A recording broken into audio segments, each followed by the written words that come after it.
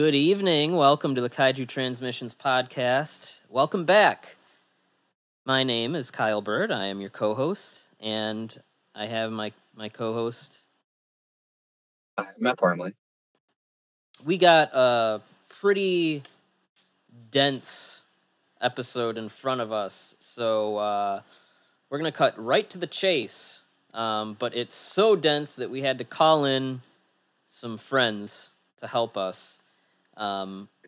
We have returning once again, Kevin Derendorf of Mazer Patrol and part-time Kaiju Transmissions guest host. Welcome back, Kevin. Hello. From what I understand, you gave blood and got all doped up with a bunch of shots and stuff today. So, if you're silent for long periods of time, we'll just assume that you are either dead or you just passed out. Yeah. Although, if you don't hear anything for a period of 7 years, maybe look in North Korea. Yeah. Kim Jong Il might need a North Korean cinema for hipsters book or something written. Hopefully, you don't have to eat like mud and rice. maybe they've changed their ways. And then also returning is Justin Mullis, who we often recruit when we have something steeped in some sort of mythology or folklore. So welcome back, Justin. I don't know. I know last time you had like a couple things that you wanted to talk about as far as where people can find you and things that you may want to plug. Is there anything that you want to mention? No, not really. Happy to be back, Kyle. This is going to be, I think, really interesting to talk about. Diving into this area of Korean mythology and folklore. This time rather than Japanese. And as far as my current work goes, like I said before, right now people can find me over at Adventures in Poor Taste, where I have a regular kind of book review column, and I also occasionally contribute articles. And then I just have my regular academia edu page, and I should have some other podcast appearances coming up pretty soon. I'm trying to make time to go do an episode of a podcast that's actually done out of Ireland called Wide Atlantic Weird. I've been asked to come on there and talk about fairies in Victorian horror fiction. So, but I've got to get that set up with the guy who does that show. So, all right. Well, people can keep their eyes open for that. So, this might turn out to be one of the just most one of the densest episodes we've talked about, because we got to talk about the Korean myth, then we got to talk about Pulgasari, the movie, which it has one of the craziest histories of any movie like ever, and then we got to talk about some other stuff like Galgameth. Which, Justin, did you end up watching Galgameth? I did not rewatch Galgameth. Ooh, you always weasel out of the worst. I can't blame him, frankly. The only reason we give him a pass is because he brings he brings actual research with him that is very good information for us. If it was Matt that tried to weasel out of Galgameth, nuh-uh. Never happened. I have seen parts of Galgameth a long time ago. So, but I was not making time in my schedule to rewatch Galgameth, especially not after all of the GIFs you guys subjected me to. Oh, you're a GIF guy? Nah. Oh my gosh, kick him off the show right now. Oh, you're getting away with murder tonight. When Matt Parmley is accusing you of mispronouncing things, it's You're firmly a GIF person, Matt. Of course. Yeah, I don't care what the creator of the word says. We say GIF here. So, I guess to talk about this subject matter, we have to go all the way back to a long ass time ago, and talk about Bulgasari, which is the Korean folklore creature that this is supposedly based on. If people look for like drawings of the actual like mythological monster, they will see something very different. But Justin, I will hand the reins over to you to talk a little bit about, I guess the folkloric aspect of this whole thing. So much like with Jiraiya, actually, Bird, it's not that far back, as we'll see. So interestingly enough, but okay, so Bulgasari or Pulgasari, and you'll see this spelling either way, and I've been told that this is because B and P are very similar in the way that you pronounce them in Korean, so you can translate it either way. It doesn't really matter. Seems to be that when you're talking about the legendary monster, it's usually Bulgasari, and when we're talking about the film, it's usually Pulgasari. And I think that's a fine sort of distinction there. And I should also mention, just at the outset, so Korean mythology and history, not a subject I usually deal with. And so I want to apologize in advance for my Korean pronunciation. I did go talk to a professor of mine today who is Korean American, and she gave me a lot of pointers on proper Korean pronunciation. So I'm going to try to do justice here. Too bad she couldn't talk to you about GIF pronunciation. But yes, go on. Jesus. Okay, fine. All right. So the story of Bulgasari is, interestingly enough, deeply bound up in the country of Korea's religious history, which suits me just fine since my background is in religious studies. But that does mean that there's going to be a little bit of history that we have to lay down as groundwork before we can actually start talking about these legends, if we hope to have them make any sense of what's going on in them. Okay, so the people of the Korean Peninsula originally practiced a form of female-led shamanism known as Muism. But in the first half of the first millennium CE, Buddhist monks made their way across Central Asia and through China and into Korea and brought the religion of Buddhism with them. So there are generally two major schools of Buddhism, Mahayana Buddhism and Theravada Buddhism. These monks going into Korea brought Mahayana Buddhism with them. And the difference here is that Mahayana Buddhism tends to put a greater emphasis on the idea that we live in a universe that's populated by all kinds of supernatural entities. So there's various gods and spirits and demons and bodhisattvas, which are sort of like saints, right? And this idea jived really well with the traditional Muism of Korea, right? And so the new religion of Buddhism and the traditional kind of shamanism got on just fine with each other. And so then in 668 CE, the Shilla dynasty unifies Korea and for the first time, and they make Mahayana Buddhism the official religion of the peninsula. Now, eventually the Shilla dynasty will fall, and it will be replaced by the Koryo kingdom, which will last from 918 up until 1392 CE. And the capital in the Koryo kingdom is going to be Songdo, and that's important. Just bear that in mind. Koryo will maintain Buddhism as the official religion, and as a result, this period in Korean history will become known as the Golden Age of Buddhism in Korea. Buddhism is just going to flourish. It's going to gain a lot of influence, a lot of power in Korean culture, in Korean politics. Now, in the 13th century, the Mongol Yuan dynasty invades Korea and transforms Koryo into a semi-autonomous vassal state. And as a result, a lot of subsequent Korean, and I'm doing air quotes here for the radio, a lot of the subsequent Korean emperors will actually be ethnically Mongolian, and that's also important. So remember that. Following the overthrow of the Goryeo monarchy, you have the Choson dynasty, which lasts from 1392 all the way up until 1897. And so it's the last of the Korean dynasties.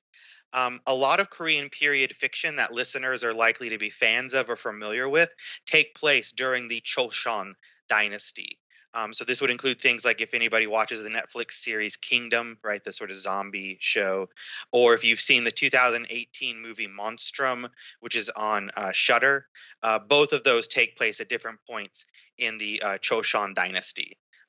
So I don't know if you guys are planning to cover Monstrum at some point, but it's really good. So it's during the Choson period in the 14th century that the state religion of Korea also switches from Buddhism to Confucianism, which is also imported from China. Now, Confucianism has always been a really complicated subject for religious studies scholars because in many ways it cuts against the grain of even the most liberal definitions of what a religion is. And one of the ways Confucianism does this is by being decidedly anti-supernatural. Confucianism is concerned principally with ethics and social hierarchy, which is why it's always been a really popular system with governments, right? To be a good Confucian is to be someone who respects authority almost without question, right? But Confucius himself is said to have dismissed his students' questions about the reality of the supernatural as being ultimately irrelevant. And so this is actually a big reason why countries that have been heavily influenced by Confucianism, like China, for example, have this real love-hate relationship today with movies about ghosts and black magic and stuff. Oftentimes in the Western media, whenever this issue comes up, like a few years ago, for example, when like Guillermo del Toro's Crimson Peak didn't get released in China because of the ghost stuff in it, right? You'll see a lot of stories in the Western media saying this has to do whenever with there's a sort of like Ghostbusters movie. That usually comes Ghostbusters up, movie. Yeah, right. Or when certain Hong Kong movies get remade in mainland China, like a Chinese ghost story, for example, they'll take the ghost elements out or they'll replace it with something else. Like they'll make the ghosts Huling Jing, right? The shape shifting foxes or something. And usually the Western media always says this has something to do with sort of Chinese communism, right? Or like Maoism. And there's certainly some truth to that, but this idea of censoring the supernatural in China is much, much older, and it goes all the way back, in fact, to like the Qing dynasty, which was from 1636 to 1912, and it goes back to this sort of Confucianist thing, right? In fact, this is a little bit of an aside, but I always like to mention this. One of the only reasons that we have as much Chinese folklore as we do is because during the Qing dynasty, the Confucianist bureaucrats who were in charge actually ordered librarians to go through and purge all of the libraries of any books that had to do with the supernatural.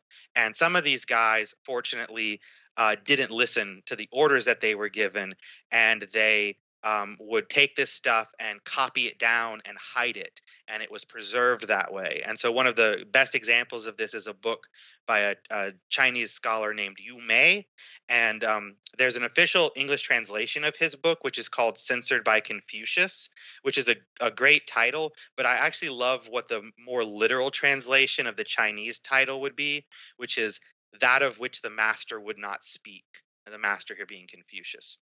Anyway, to get back to Korea, you have sort of the same thing going on, right? Once the Confucianists take over and become the official religion, you have at first, they don't immediately crack down on the Muism practitioners and the Buddhists.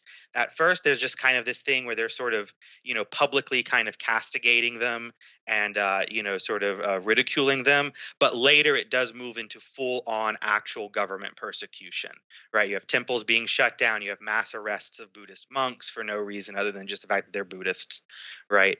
And so it's all of this information that is our backdrop for when we actually get to the legend of Bulgasari. So now what's interesting is that Bulgasari as a monster seems to have existed in Korean art for a long time before it was ever part of the written record. According to Sebastian Berg's book, Korean Mythology, Folklore, and Legend from the Korean Peninsula, traditional depictions of the Bulgasari show a creature with, quote, the body of a bear covered with needles, the heads of an elephant, the eyes of a rhino, the claws of a tiger, and the tail of a bull, end quote. So it somewhat resembles the Japanese yokai Baku, but it's basically like a monstrous elephant. That's typically what you'll see in these depictions, and usually we find drawings of Bulgasari either painted on folding screens or as bas reliefs sculpted onto chimneys. And this seems to have been the chimney thing in particular seems to have been because there was a popular folk belief that images of the Bulgasari possessed what are known as apotropoic properties, meaning that they ward off evil. And in this case, if you had an image of a Bulgasari on your home's chimney, it would protect it against fire, right? So a fire breaking out in your house and burning your house down. So again, kind of similar also to the Japanese yokai Amabe, who people might be familiar with. Amabe is a sort of mermaid yokai that's become very popular in recent years because its image is supposed to protect you from disease like COVID. Now, what's interesting here is the earliest written version of the Bulgasari story that we have, and I consulted several English language and Korean language sources for this. And so if somebody knows of an older version of this, please let me know. But based on all of my research, it would appear that we don't actually have a version of a story associated with this monster written down until the year 1855. So that is the middle of the 19th century, the Victorian era over here in the West. This is a story. This would make this story younger than the Jiraiya story that we talked about last time I was on, which is from the early 1800s. But it comes from a encyclopedia, actually, written by a Korean author named Cho Jae-hoon, and it's called Song Nam's Encyclopedia. And so it simply records, and I'm just going to read the quote here at one point. Quote, in the final years of Song-do, there lived a monster that ate up all the metal scraps, and people tried to kill it, but could not succeed, and thus named the monster Bulgasari, which means impossible to kill. Even when it was thrown into fire, it flew back to the village, its whole body aflame, and burned down all the houses, end quote. And Songdo, if you remember, is the capital of Koryo, right? That second unified Korean dynasty, right? So it's basically saying in the final years of the Koryo kingdom, right before Songdo fell, there was this monster that ate metal and was hard to kill, and the villagers tried to burn it, and it ended up burning down their village.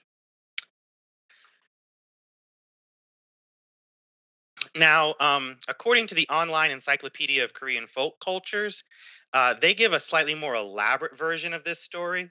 Now, they don't give a source for where they're getting this more elaborate version of the story, but I tend to think the Encyclopedia of Korean Folk Culture seems like a pretty reliable site. So if this was just something that was on Wikipedia or whatever, I wouldn't bother repeating it. But they give a slightly more elaborate version of the story. And so this is what they say, and I've only made very minor annotations to this for clarity. So they write, quote, one day, the Confucian government issued an order to arrest all Buddhist monks who fled their temples and were on the run. One of the monks went to his sister's home and asked for shelter. The sister offered to hide him in a closet, but suggested to her husband to report her brother to the authorities in exchange for riches.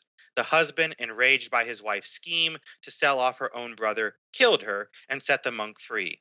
The monk, while he was locked inside the closet, had made a grotesque beast-shaped object out of steamed rice grain and fed it needles. Surprisingly, the monster kept eating more needles and kept growing. And when there was nothing left to eat in the house, it came outside and ate up any kind of metal scrap, growing bigger and bigger. In an attempt to catch this monster, the government assembled people to shoot it with arrows or slay it with swords, but all failed. Finally, they tried to melt the monster with fire, but the monster went all around the village, its body set on fire and setting fire to everything. In some variations, the monster is killed by an eminent monk. In other versions, the monster is eradicated after it is lured out using a scrap of metal, its tail set on fire using flint, which turns the monster into charred rice, accompanied by a tremendous noise. End quote. This version of the story clearly seems to be didactic in nature. It's designed to paint the Buddhists as being a persecuted group by the Confucians. The Buddhists are also portrayed as being supernaturally powerful, right? They're the ones who make the monster, and at least in that one version, they're also the ones who put the monster down.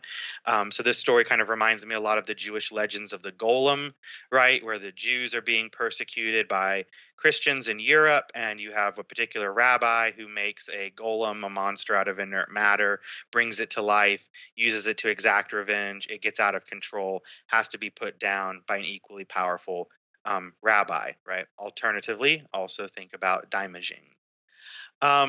However, what's interesting is that there seems to also be another version of this story which flips the script and tells it from the Confucian point of view. And so in this version of the story, we're told that the reason for the mass arresting of Buddhist monks is related to the promiscuous acts of a historical Buddhist named Sin Don, who lived from 1322 to 1371. And from what I was able to ascertain, this guy was sort of like a Korean version of Grigory Rasputin, right? The famous Russian mystic who influenced the Romanovs, right? So Sin Don was a teacher and advisor to Kong Min of Koryo, who was the 31st ruler of Koryo from 1351 to 1374. And Kong Min was not Korean, but rather one of those Mongolian emperors who took over during the time when Korea was a vassal state under the Mongol dynasty. Now, like Rasputin, Sin Don had a scandalous reputation for sexual promiscuity, and there were rumors that he had taken advantage of many women and fathered many children. According to one Korean website I consulted dedicated to Minhwa, or Korean folk art, they had a very nice gallery of all kinds of different traditional images of the Bulgasari. But according to this website, they said that the full legend about Sin Don was that he had visited a fortune teller who had told him that he would be the recipient of great riches if he could give birth to 100 sons. As a result, Sin Don began to demand that every Buddhist nun have sex with him. He managed to impregnate 99 of them, but there was one who refused. Sin Don grew angry at this nun. He tries to rape her, but she flees to her brother's home and initiates a version of the drama previously outlined, right? Her brother gives her shelter, but then tries to, double cross her. It's his wife, the nun's sister-in-law, who's like, no, how dare you, right? And the nun's the one who makes the monster that then goes out and gets revenge, et cetera, et cetera. I already told this story. And so this is, like I said, an equally didactic version, but it flips things around. The Buddhists are the ones who are made to look terrible, as well as the Muzim practitioners, the traditional shamans, because I'm assuming that that's what that fortune teller is supposed to be. So what you can see from these different versions is that the story of Bulgasari has always been extremely political, at least from its inception in the mid 1800s, right? It's always been used to kind of talk badly about one group or the other, right? Whether it's Buddhists or Confucianists or who have you, right? Whether it's the Mongolian sort of puppet emperors or whether it is the Confucian bureaucrats or who have you. But that is, in short, all the information I was able to dig up on the legend of Bulgasari. Well, that's all interesting stuff, and I think throughout the different versions of the story that we've seen, you can definitely find some traces of that. And there are several versions of the story that, or I guess adaptations. I don't know if that's what you want to call it, that have been made. The first, to my knowledge, is 1962's Bulgasari, which is a South Korean movie that, according to the internet, the plot synopsis is it is about a guy a skilled martial artist who was murdered by traitors during the Goryeo dynasty. I don't know what that. I mean, I'm assuming it's a Korean dynasty. I don't know much more about it. And the martial artist is resurrected as the iron-eating monster Bulgasari to seek vengeance. Kyle. Yeah. That dynasty, that's the Goryeo dynasty that I talked about. Oh, okay. Same thing. Okay. Yeah. That movie is lost. Supposedly, it wasn't very well liked when it came out in December of 1962 in South Korea. That being said, I don't know why it's lost, other than, just tons of South Korean movies, from this era are lost. We talked about that when we talked about Yongari recently. I don't know. There's some images you can look at online. There's a couple stills. There's a poster for the movie, but I would say chances of any of us seeing it are probably slim to none. I don't know. It might be sitting in a vault somewhere. I don't know. It could be in someone's basement. Who knows? But chances are it's lost, along with whatever, I forget what the astronomical percentage of lost Korean movies from that time period is. And I think someone, I don't know, one of the toy companies, I think, made a toy of it. Not that long ago. But I don't know. It's a weird looking version of it. It looks like a weird person. Like it's a humanoid looking, like human monster. I don't know.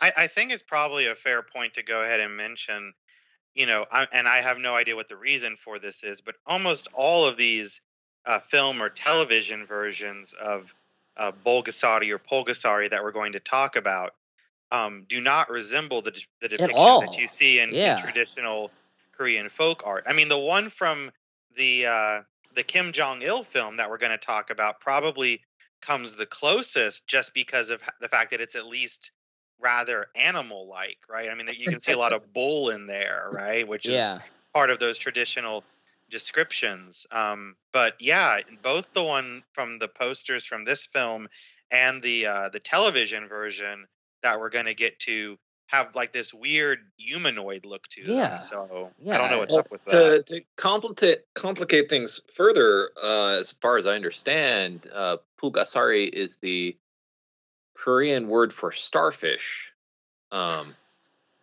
which I guess is also kind of an immortal animal, depending on how you kind of think about it. Maybe that's the rationale. My understanding is that's supposed to be the deal there with the starfish thing. Is that they gave it that name because starfish are also supposed to be notoriously hard to kill because of the diffused nervous system that they have, or however that works. Mm-hmm. But I mean, it's funny to me because that's also probably because of that, or perhaps it's due to the ravenous appetite. That's the Korean title for the Tremors franchise. Oh, I did not know that. That's all pretty crazy stuff. I do know when I was talking to my professor this morning, going over the pronunciation thing, and she was asking me what this movie was that we were talking about, and I was like, Bulgasari. She was like, "It's a starfish, what?" And I was like, no, but okay. So I guess really quick we can mention the 1981 television version, which is a little. It's a skit or a segment from a television show that I'm imagining the program itself was longer, called Once Upon a Time, which I think it was a children's show. I'm not exactly. I'm assuming by the title that each episode or each segment was like a different fairy tale or something. But that's my understanding. Yeah. Is that each episode was a different, like, it was called Once Upon a Time. Each segment was a different Korean folktale or fairy tale retold. I mean, I think they make that pretty clear from the theme song at the beginning of this episode, where they're like, let's hear a story from long ago, the kind that grandma and grandpa used to tell. And then they mention a couple of sort of unique figures from Korean folklore, such as the talking fox, which I think everybody is familiar with. And then the other one that the first time I saw this delighted me to note in, because I was not aware of this, is the smoking tiger. Smoking tiger. But that's apparently a big thing. And again, you can look up lots of pictures on Google of pictures of Korean folk art that depict tigers with pipes smoking. So, and they're usually cross-eyed for some reason. So so this was a show that was done with all puppets. I guess sort of marionette style puppets. And as we mentioned, the version of Pulgasari in this is again a very strange deviation from the traditional depiction. So the human characters are puppets, and then the monster is actually a guy in a suit, but it's this weird humanoid thing. It looks like, you know what it looks like? It looks like the Toad from the Magic Serpent walking upright, but he also is like has a meth problem.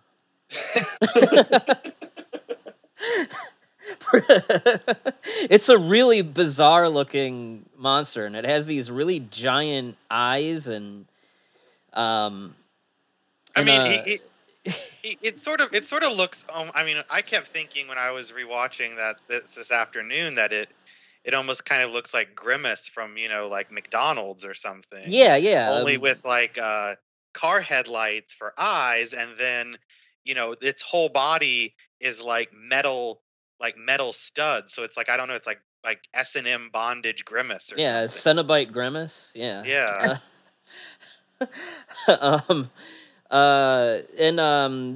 It's about 13 minutes. It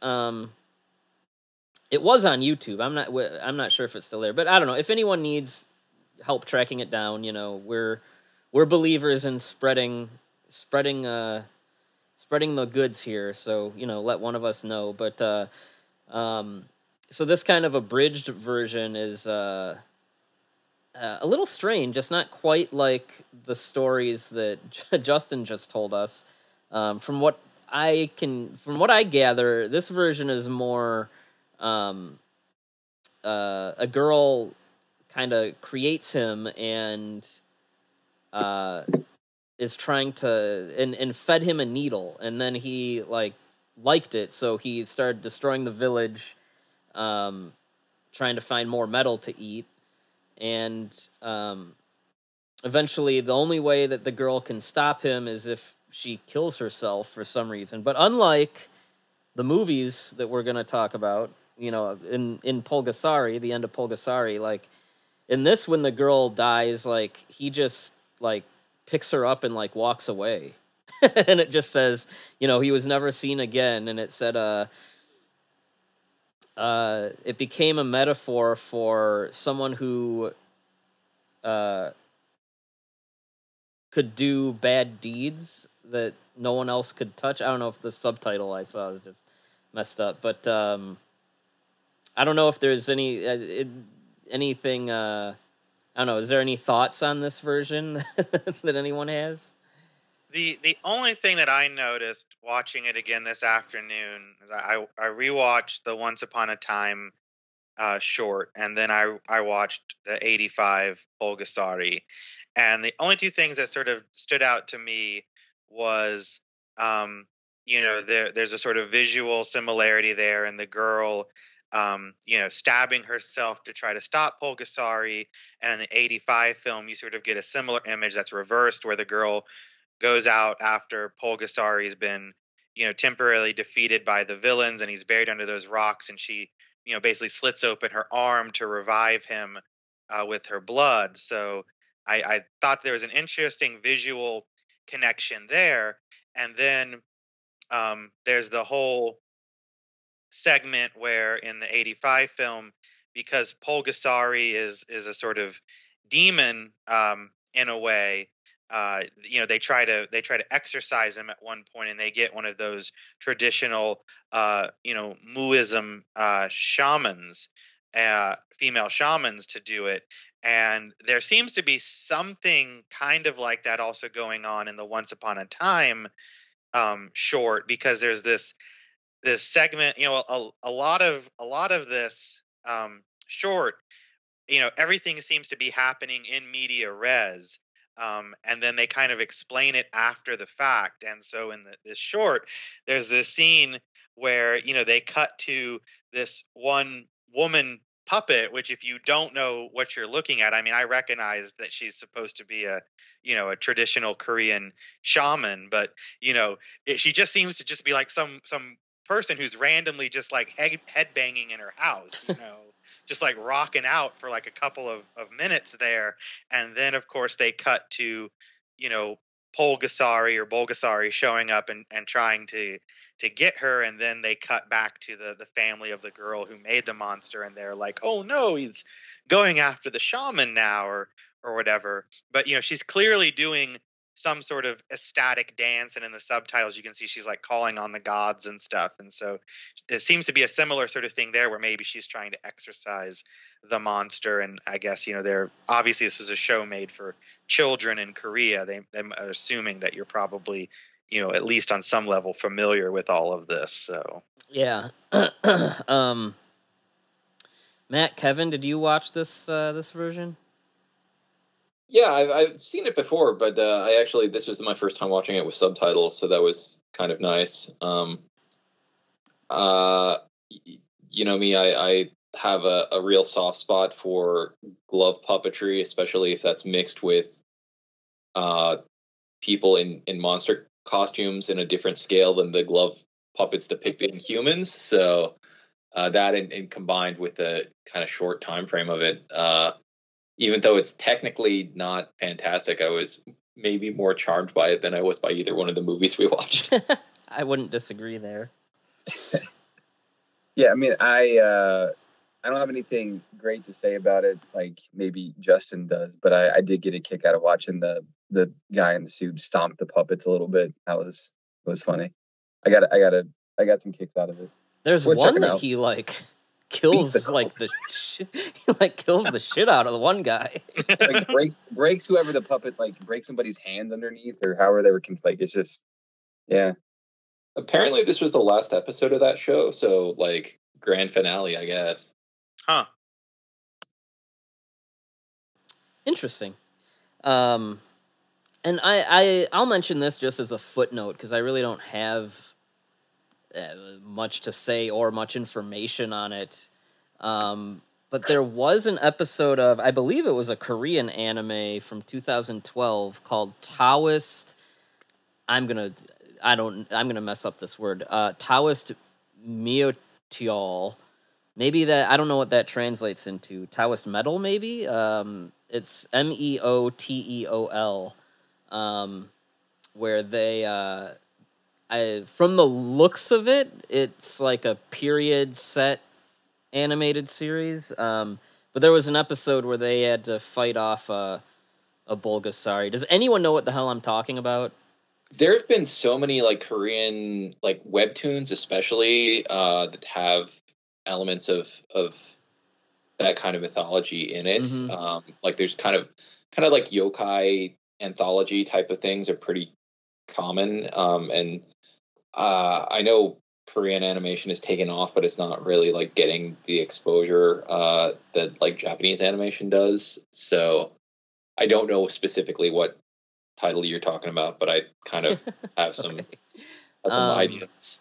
I've seen I haven't seen any of this show, but I'm aware of what you're talking about. Yeah. Kyle, I have it in my notes that it's a thing that exists, and I've seen screenshots from it. I seem to recall that the Bulgasari that was in that almost looked kind of like a big pink hippopotamus or something. Yeah, or a bear, kind of like it. Yeah. Once again, something that looks nothing like anything that we've talked about so far. Justin, have you by any chance seen the Shigeru Mizuki version of a Bulgasari? No. I didn't know that existed. I found reference to it existing in a wiki, and I haven't had the time to actually look for it. Is that in a comic form, animation? What? It would probably be in a comic form, because Yeah, I mean, Kitaro and right stuff like that. Yeah, no, I mean yeah, it wouldn't surprise me if he had done that at some point. I mean, Mizuzuke branched out into all kinds of world mythology and pop culture and everything. But that's pretty awesome. Yeah. I know there's also the Bulgasari Immortal Souls thing that's on Netflix. Yeah, which is like a weird monsterless version, the Netflix series. I don't know. I haven't watched it. I didn't even know it existed until Justin was like, "Hey, this is a thing," and I was like, "What?" Yeah, I haven't had a chance to look at it either. It almost seems like they're trying to. The little bit that I read about it online, it sounds like they might be trying to reinterpret Bulgasari almost as a kind of like vampire sort of thing. I don't know. Like I said, I haven't actually watched it. I read a little bit about it online. It might be similar. It feels like it might be trying to bank on the popularity of Kingdom a little bit, which of course, I mentioned earlier, and I gave the sort of standard Western shorthand, which is, that they're zombies, but in fact, if you've watched Kingdom, they're what they actually are is they're the Korean version of like the Chinese zhengxie, right, or the Chinese vampires as they're sometimes called, but they've sort of walking deaded them up a little bit, so they look more like Hollywood zombies, but they still behave according to some of the rules of zhengxie, in that like they're only active at night, they can't move around during the day and that sort of thing. So but the they might be trying to do something similar here. Again, there's and I could see how you could go in that direction, because as we'll talk about when we get into like the 85 film, there's this whole element of like Pulgasari being brought to life with blood initially, which is because blood has iron in it. So you could definitely play that up. So the Netflix show is called Bulgasari, which sounds more like a cleaning product or something. But Bulgasari Immortal Souls, and the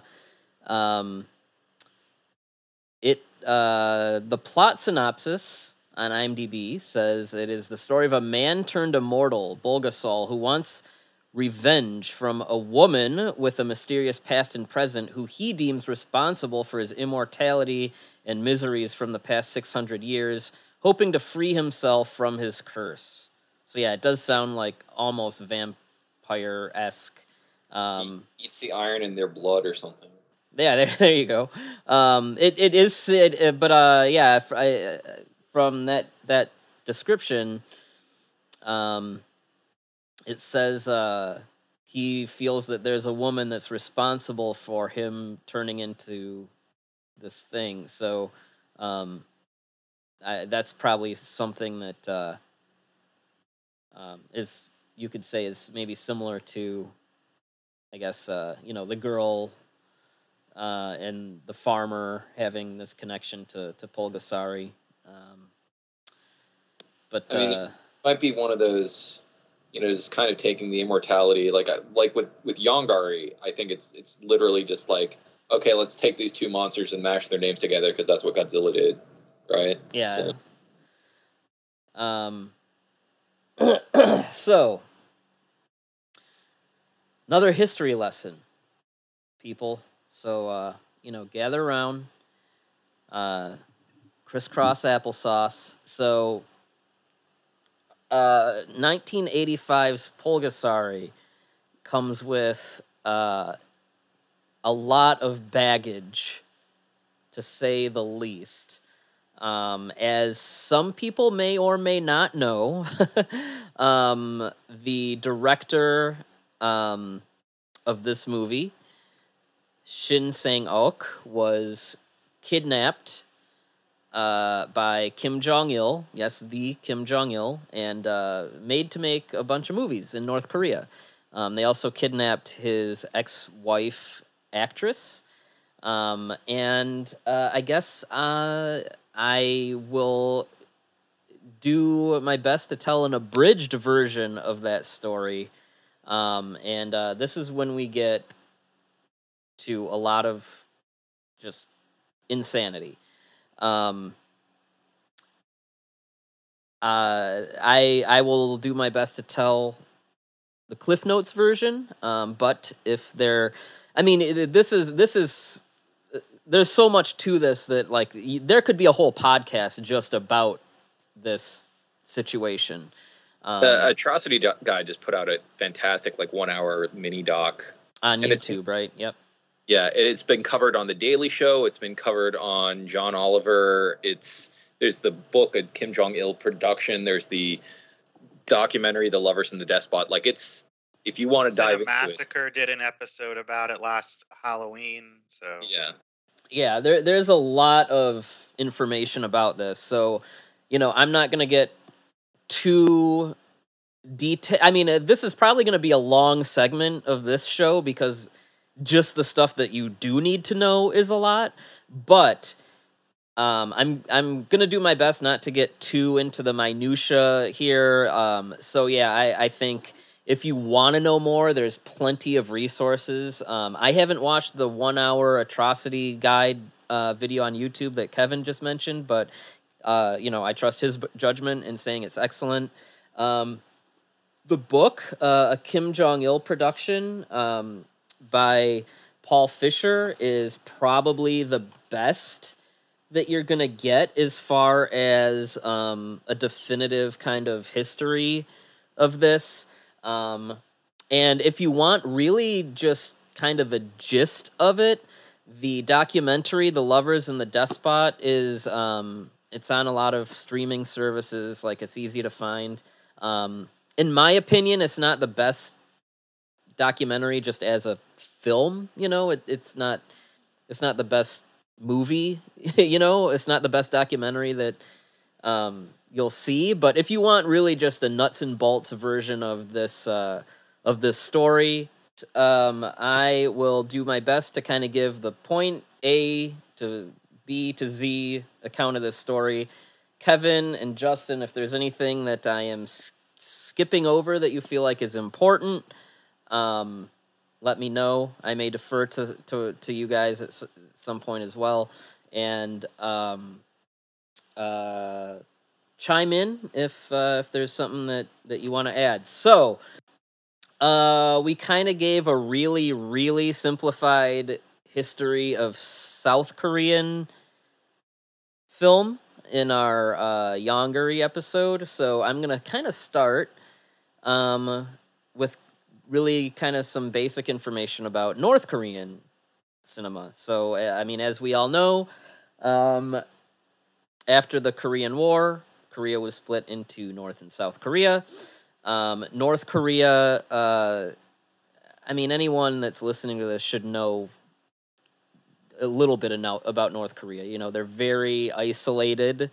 They don't let in many visitors. And of course, right, they live under a dictatorship from, right now it's Kim Jong Un. Before that, it was Kim Jong Il, and before that, it was Kim Il Sung. Yeah. Okay. And yes, all related. So Sung's grandson is the one in power now, and his father was Kim Jong Il, who we'll be talking about a lot. North Korea is a very strange place. And people are really conditioned to basically think that this, family that runs the country are like, I don't know. If I say God, it sounds maybe like I'm exaggerating, but very, very, very close. To where I think when Sung died, if you were you like needed to, if you weren't grieving properly in public, like you could be like jailed or something. Like it's crazy. So because of North Korea being itself, a lot of that is kind of how that's kind of how they run everything there. Their film industry is very similar. Not many North Korean films are seen outside of North Korea. I don't believe that they show many films from outside of North Korea either. And they don't make a whole lot of them either. And the films that they do make are largely propaganda-based. But as of 1998, there were 259 North Korean movies listed in official pamphlets, although that did not mention some movies like Pulgasari, which supposedly I don't know why, really. The essay that Justin sent me said that quote unquote, outlawed movies like Pulgasari were not mentioned in that pamphlet. Does anyone know the status of Pulgasari in North Korea, or why it would be outlawed, or if that's... I think all of Shin's movies were banned after he left. That would make sense. Not immediately after he left, but when he kind of started his media tour, because Pulgasari got a wide release in Korea. He was taken out of the credits. Yeah, they took it. Yeah, they credited the assistant director as the director after he left, right? Yeah, which is funny because no North Korean movies had credits before he was on board. I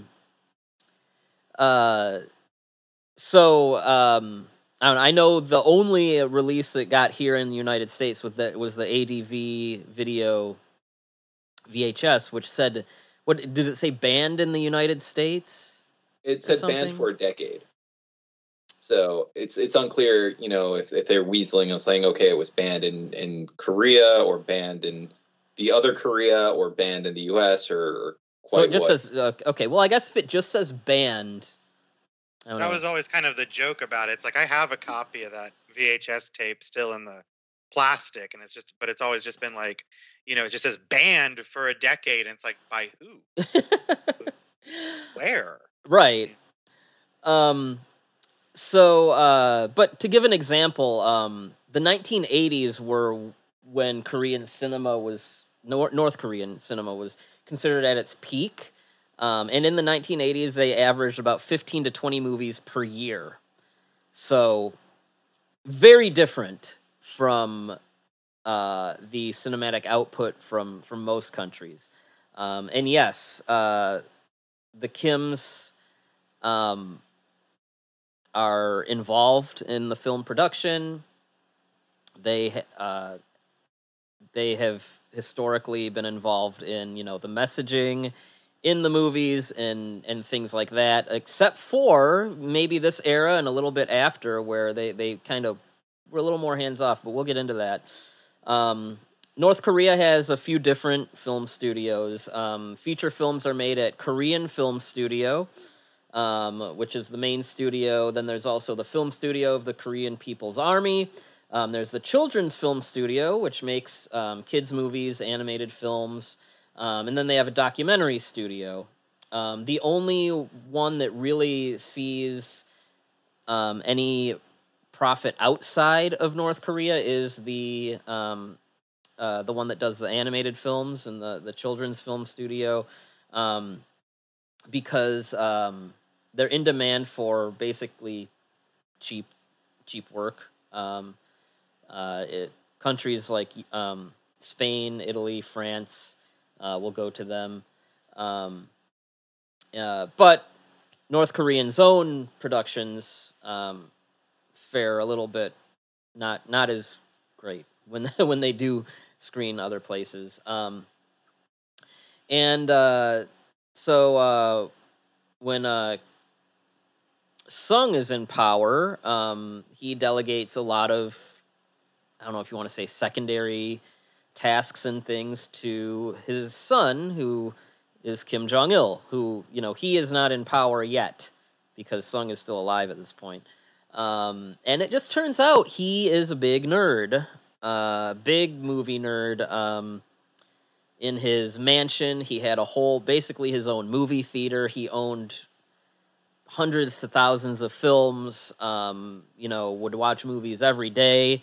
And he liked movies from America as well. He was watching, he loved James Bond movies, to the degree that he may have gotten some strange ideas that we'll talk about in a moment.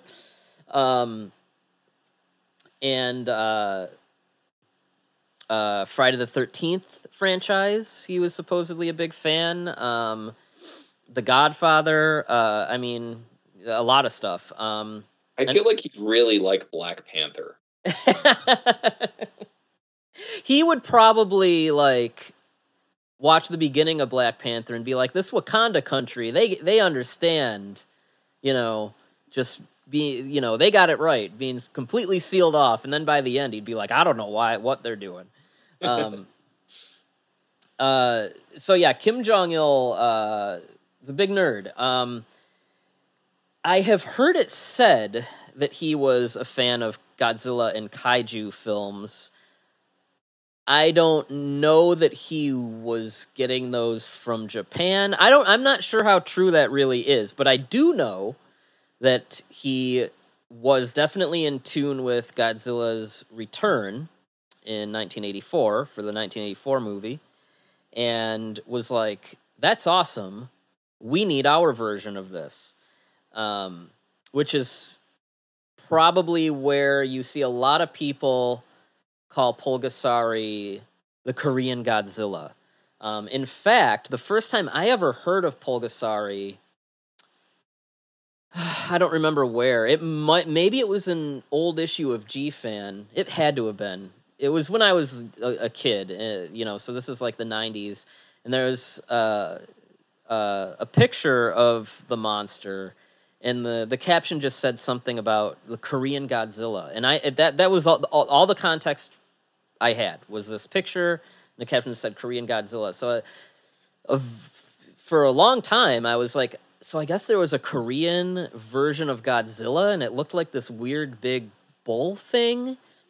And then I didn't see the movie until 1999, shortly after it came out in Japan, at which point bootleg VHS tapes were popping up with subtitles, and that's when I first saw the movie. And even then, it's like I just saw the movie. I didn't know it was made with slave labor. I didn't know none of this until, I don't know, maybe a year or two later.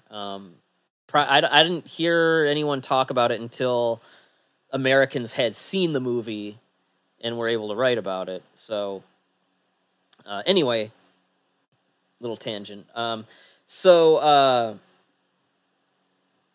Anyway, Kim Jong Il is a big movie nerd, and he's seeing a lot of movies that are very, very successful internationally, and he's grown rather bored by the North Korean propaganda films. He's on record saying, he finds them uninteresting.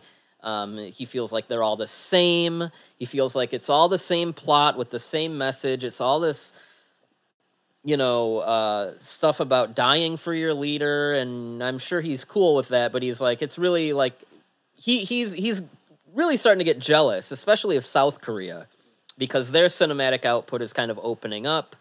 They are having movies shown at big film festivals, and he wants that. And he just feels like their film program needs a complete overhaul. So we're going to put a pin in Mr. Kim Jong Il's story, and we are going to talk about two people that he has his sights on. One is the director, Shin Sang-ok, and the other is the actress Chae Yoon-hee, who, for a time, primarily in the 60s, were like a South Korean power couple in the movie industry. He was easily one of the biggest directors, ton of influence, made a lot of movies that were critically acclaimed. I mean, you know, I imagine him in his prime being like, you know, their like Steven Spielberg. And he had married this actress, Chae, who was the biggest star of her time in South Korea.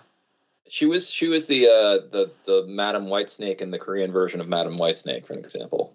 Okay, yeah, there you go. Yeah, but yeah, I mean, and you know, they made lots of movies together. Eventually, they did divorce. They adopted some kids, but it had turned out that Shin was cheating on her and had fathered children with this other woman. So they split up, and neither of their careers maintain the momentum that they had. Shin, he liked to spend a lot of money on movies, and just go over budget, spend a lot of money on, you know, ad campaigns, to the point where, you know, gangsters would come to his house to try and collect money for the printing company that he made movie posters for. So, I mean, his career is really kind of getting into the dirt. He's finding it harder and harder to get work. It's at the point where he really can't make anything. He was also getting in some trouble with the government in terms of pushing some boundaries that the Park administration wasn't super happy about, because remember, South Korea was a little tyrannical also. Right. Yeah. And Chae is also, you know, kind of becoming a has-been, you know, not really, you know, getting work as an actress. And so these being two formerly top-tier South Korean talents, Kim is aware of their work and their reputation, and he's like, you know, basically, I bet I can make them make movies for me. So he so Shin is actually making like exploitation movies in Hong Kong at this point, because that's where he's getting work. And he's making like women in prison movies and sexploitation movies and stuff.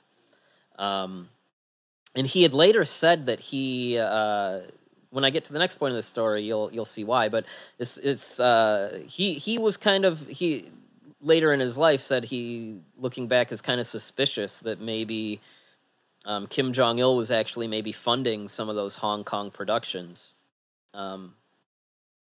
So this starts with the kidnapping of Chae, who gets a basically an invite to star in a movie in Hong Kong.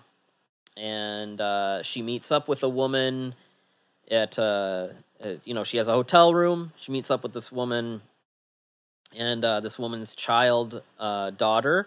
And, you know, they're in Hong Kong, and Chae is being shown around. They go shopping. They go to the mall. They do kind of touristy stuff for the day. And then later on, 80s mall montage moment. Yeah, shopping montage. Exactly. Material Girl in Chinese. Right. Yeah, so they go to Hong Kong and have a shopping montage.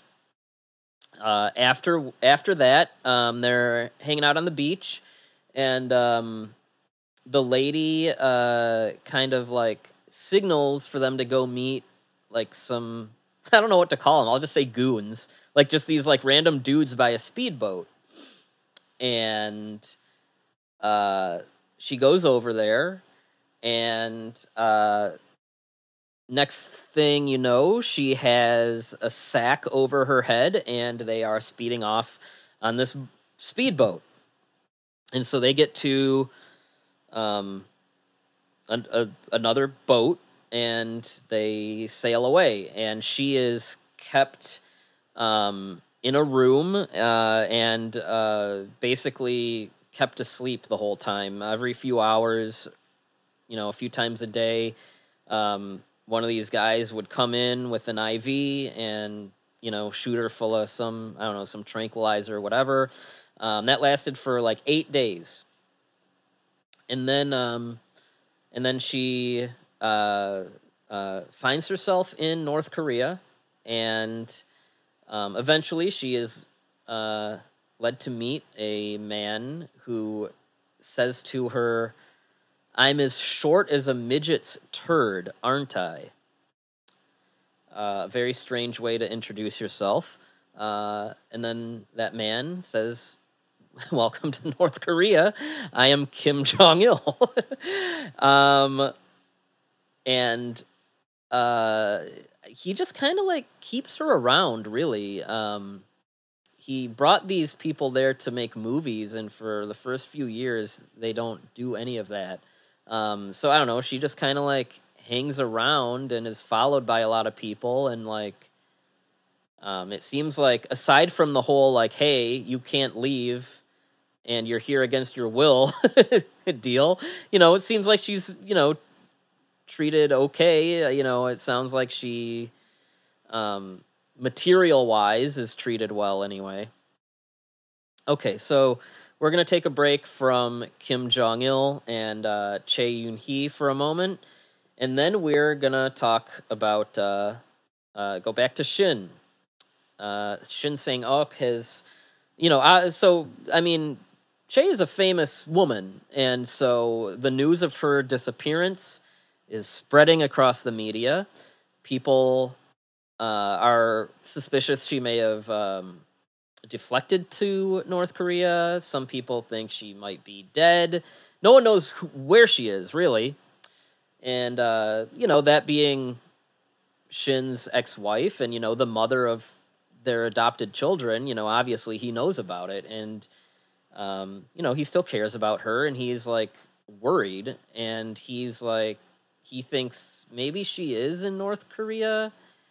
And he's, like, I should, like, say something. I should, like, try to find her.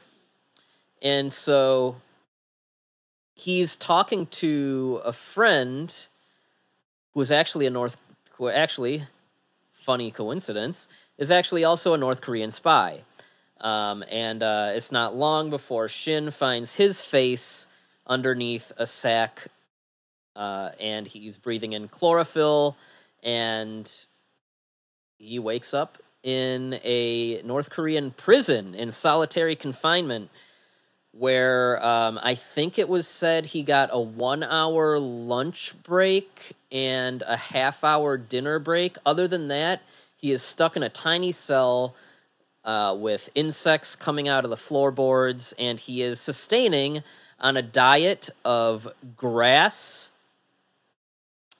rice, and salt. And that's his life for 4 years. At one point, he did try to escape. He found a train and climbed up it and was like, okay, he didn't know where this train was going, but he's like, hey, it'll get me away from here. And then turns out the train track is just a big circle. So the train was going in a big circle, and he was found when he fell asleep on top of the train, and the conductor noticed his legs hanging off the side of the train. And so they take him back to prison, and they're like, hey, don't do that. And then so he begins to realize, like, okay, I'm going to have to play by their book if I'm going to ever get out of this place. So he starts writing kind of fake letters talking about how he's been indoctrinated to the North Korean way and, glory to the leader. And so he's basically starting to put up this front that he's, like, brainwashed by North Korea because I guess, hey, if I can't beat them, I can try to join them, and maybe that will lead to some way I can get out of here. Which, honestly, that's probably the only thing I would be able to think to do also. So, like I said, 4 years pass of no movies being made. And then Kim Jong Il hosts this big dinner. Do either of you recall, was that a birthday thing, or what was the event? I guess it doesn't really matter. Anyone? I don't recall the That was a specific. birthday. Am I still chiming away? No, Matt. You are normal. Right for Yeah. now. I think it might have been his birthday. It doesn't really It was a matter. birthday party. Yeah. The point is, Kim Jong Il had a big dinner gathering, and Che was there, and Shin was there, and they locked eyes and were like, what? And they were completely floored to see each other. Remember, it's been 4 years of this woman basically hanging around a farm in a mansion all day, and this other guy eating dirt in a cell all day. So they're quite literally speechless. I think that all they can say to each other is what happened to you or something. And at this dinner, Kim Jong Il is like, I have an announcement to make. This is the director, Shin Sang-ok. This is the actress, Chae Yoon-hee. And together, they will be running the North Korean film whatever. I don't know what the terminology he used was. But basically, they're going to be making movies here for us and running our film program from now on. And everyone's woo-woo. And they're just like, what's happening? And Kim Jong-il pulls Shin aside and he's like, so from what I understand, you were a prisoner and you were eating mud in a tiny cell for 4 years with an hour of sunlight every day. And he was like, yeah, it was the worst. And he's like, I think... I forget exactly what he said. There's actual audio of this too, which is probably the coolest thing about the documentary is you get to hear all these tapes. And he's like, yeah, that shouldn't have happened. I think there was a mix-up with my guys. I'll make sure to talk to them about it. I was busy. I don't know what happened. And he said the same thing when he was talking to Koizumi about the Japanese people that were kidnapped. Of it was overzealous delegates or whatever. Yeah, he's like, I don't know what happened there. And it's like, I don't know about that. So from then, for the next, I think it's the next 4 years. I think it was basic, right? Was it 7 or 8 years they were there?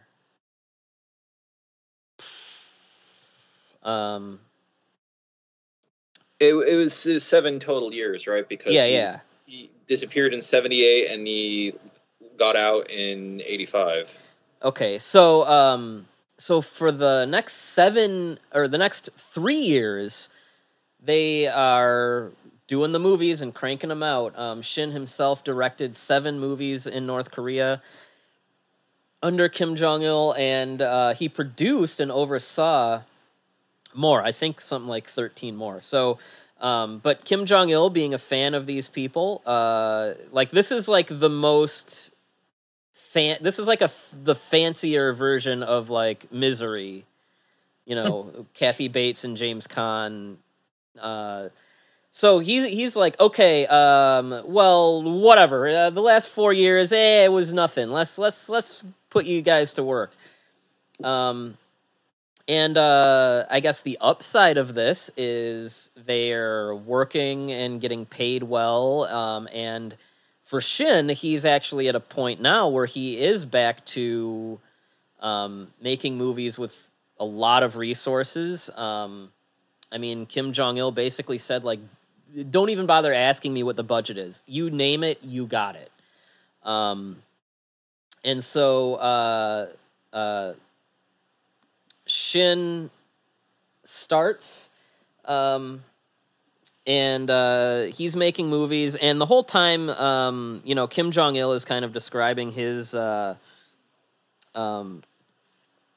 guess, ambitions for North Korean cinema, wanting it to branch out and be, international, and not want it to just be, boring propaganda. He wants movies that will be in different genres. Like I said, before it was really just dramas where, I don't know, there's some political turmoil and someone dies for North Korea, glory to the leader kind of stuff. But he wants love stories, and, he wants what South Korea is getting. He wants to get into film festivals. He is jealous that they have a better movie industry, and that's what he wants. It's so funny because, like, it's all because of what he's doing anyway, though. Like, you have to have these strong messages about how Kim Il-sung is the greatest. Oh, why are my movies boring? Oh, I want these movies that can compete with Hollywood movies. By the way, nobody aside from me is allowed to watch Hollywood movies to know what I'm talking about. Like, yeah, the man was not well. And of the 7 movies that Shin directed, Paul Fisher's book says really only the first 2 are the ones that are really heavy on propaganda. My guess is because after that, I would assume it's because that's when Kim Jong Il was like, okay, you've proven you'll make movies, and I want to branch out anyway. So at that point, it sounds like Kim was a little bit more, I guess, hands off. And aside from making visits to the sets and making sure things were running okay, it doesn't sound like he was really having much creative input, which is probably going to explain Pulgasari, which I think there may be some coding there. We'll put a pin in that part of the discussion, but it was he made a lot of set visits, and it was apparently quite a problem when he did most of the time for South Korean movies, because if the great leader touches something, it has to be taken away to the Great Leader Museum, and that's not good for budgets. But apparently Shin was able to kind of boss around some of these kind of silly protocols, and I mean, they were still doing things like shooting all of the scenes in order, in movie order, as opposed to what makes sense to film a movie in. But they were doing it a little bit more efficiently than things had been done previously.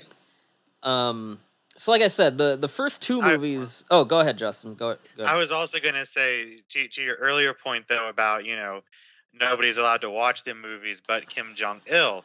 Well, Kim Jong Il did do them the service of writing a whole book about how films should be made. Yeah, I didn't mention that. I think that was before this. Yeah. What was it called? It's got like a boring title, On I think it's just called like On Film by Kim Jong Il. It's something adjacent to that. I know that's not it exactly, but it's every bit as generic. Here, it's On the Art of the Cinema by Kim Jong Il. Yeah, and it was full of 1989. Yeah, and I guess it was full of like his dad's talking points about the importance of I guess having that nationalistic messaging and stuff like that. But yeah, so the first 2 movies of that of Shin's cycle under Kim Jong Il in North Korea, the first one was Emissary of No Return, which apparently Kim Jong Il didn't even like that movie.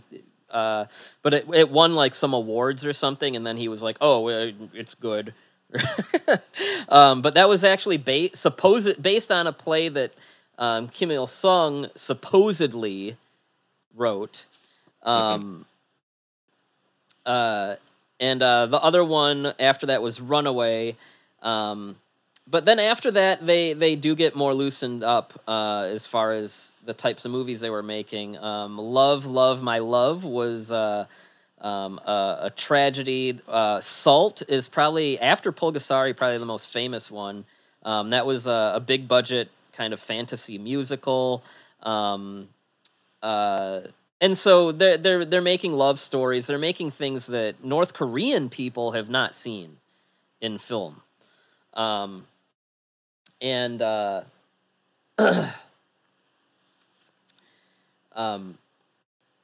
those movies are like, people are receptive to them.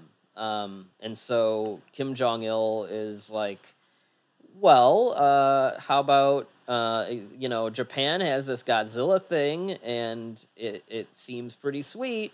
We should do a monster movie. And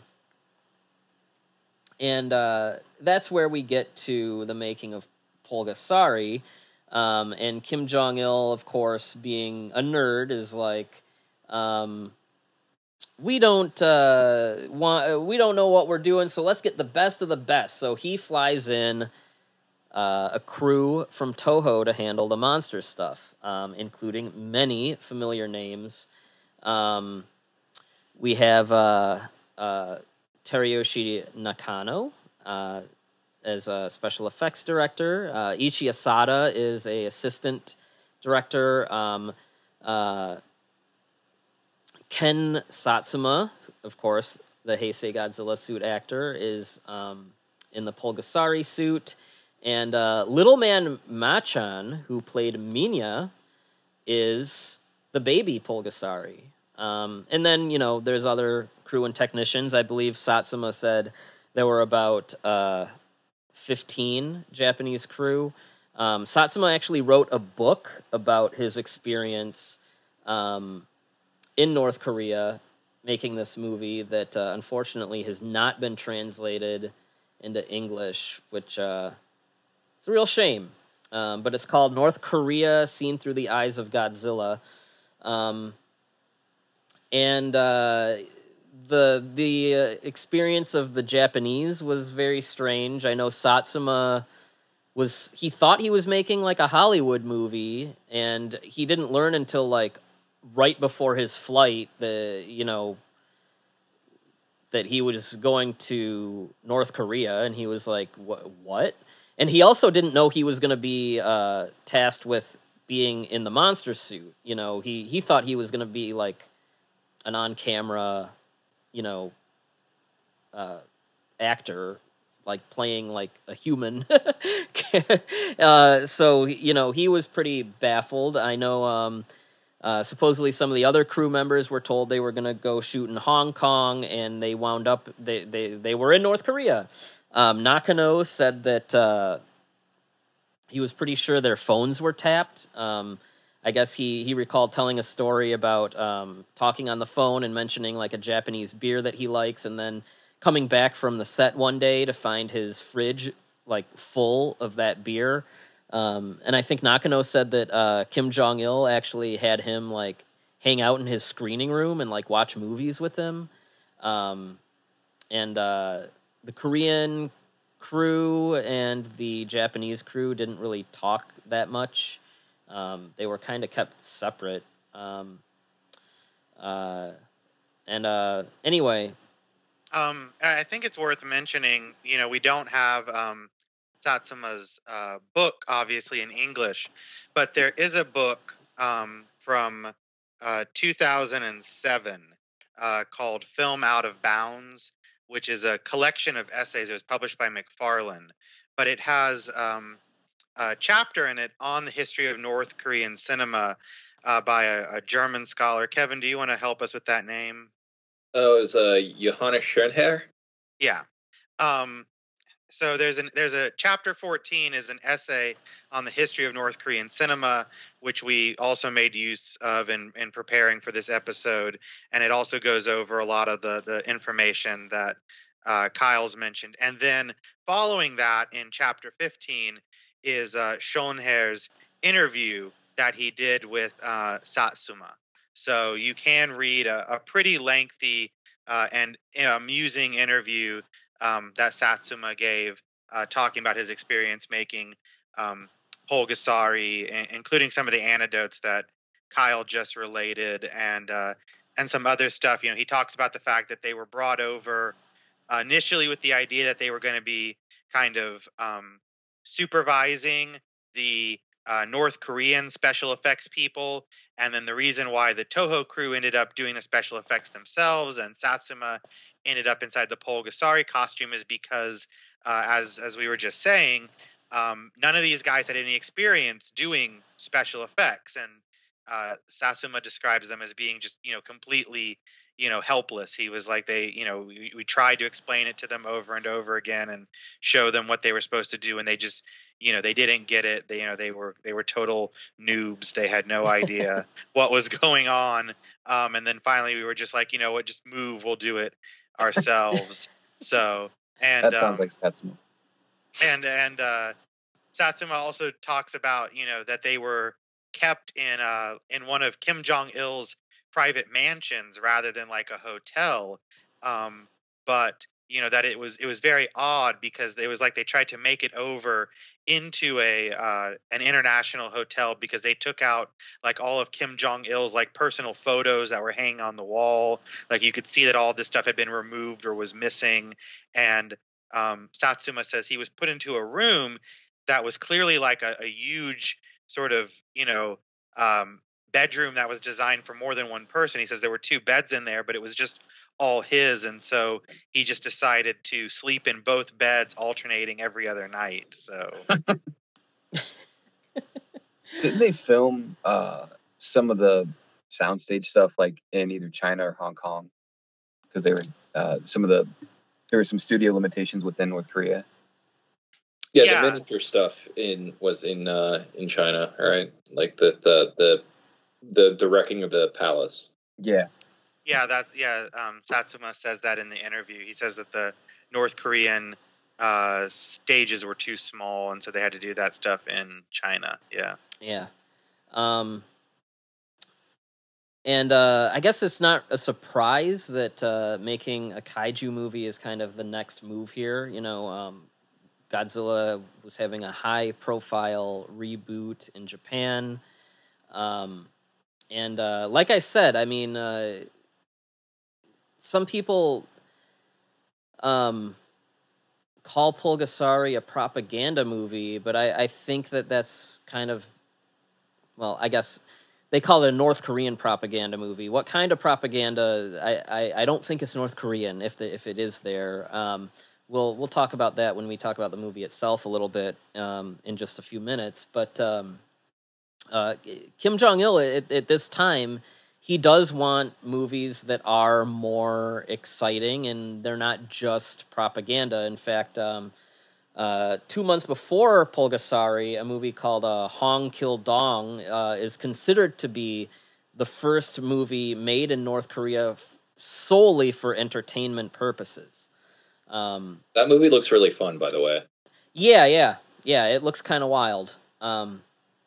And around the same time, that new openness was kind of being shown elsewhere. There was a defection movie called The Separation, and that actually opens with a shot of the Eiffel Tower, and that is footage that North Korean film crew went and shot in France.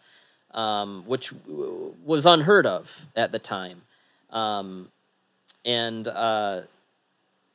that being said, it's the North Korean audiences probably wouldn't know where that shot is from. They probably don't even know what the Eiffel Tower is. Like I said about them being very closed off. And so Pulgasari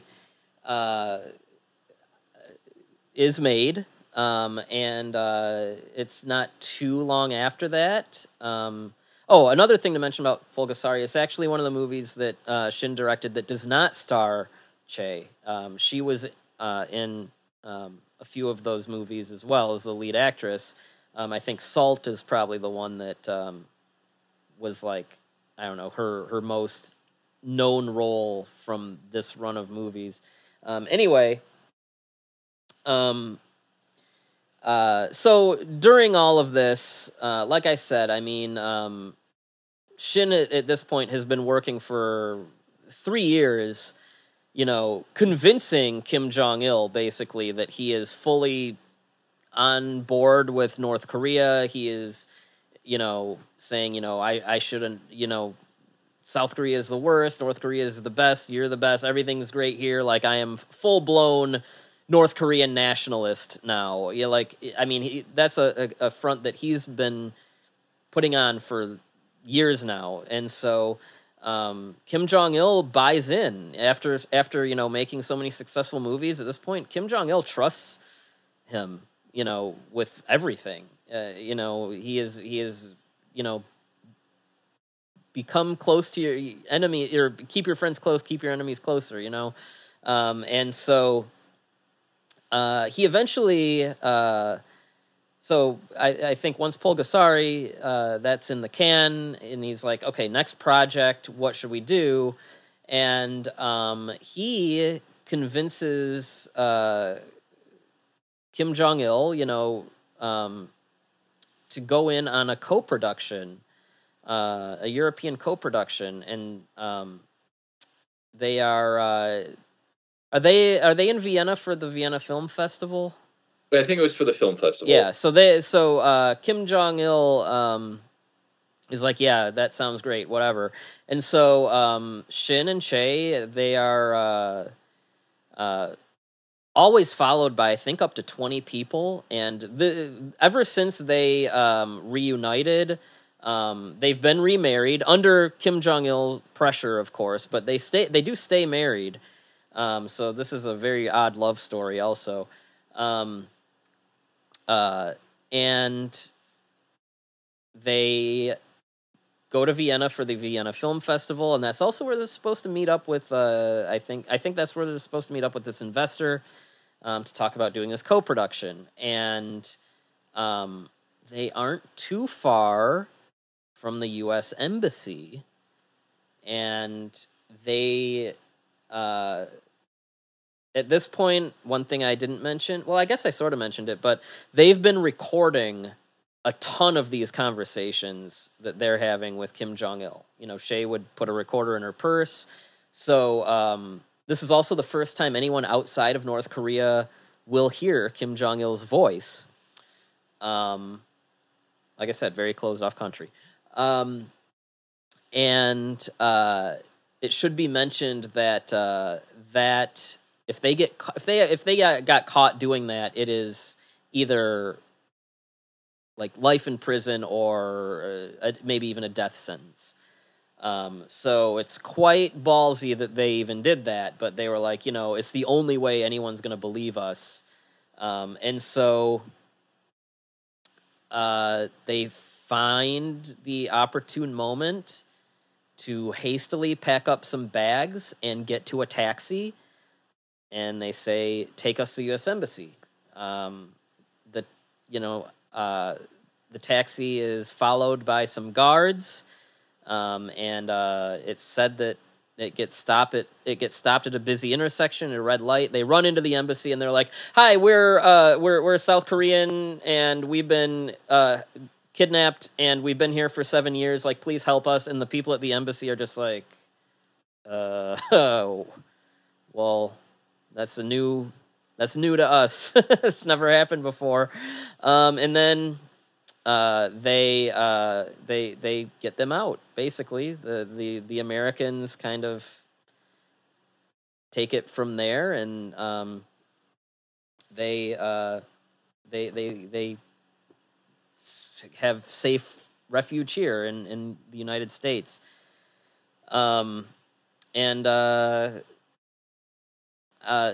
They wanted to make movies here, and I guess that didn't quite work out the way they wanted. Shin wanted to make a movie about his experience, which probably due to the racism in Hollywood, especially in the 90s, they're not going to get a movie like that made with Asian leads or anything like that. And so Shin is picking up some, basically work for hire as a producer. He produced the Three Ninjas sequels here, which were for Disney, which he did make a lot of money off of those. So, at least the guy's getting paid. And then he starts his own production company, Sheen Enterprises. Kevin, do you know if it's Enterprises? I don't remember. Well, by the time we get to Galgameth, I will have that information. Anyway, his ground up company, Sheen Maybe Enterprises, they make one movie, which is a medieval set, Victorian era kind of remake of Pulgasari, and that's the last movie he made here with that banner. And then he eventually returned to South Korea, and he made a couple movies there, none of which were really very big.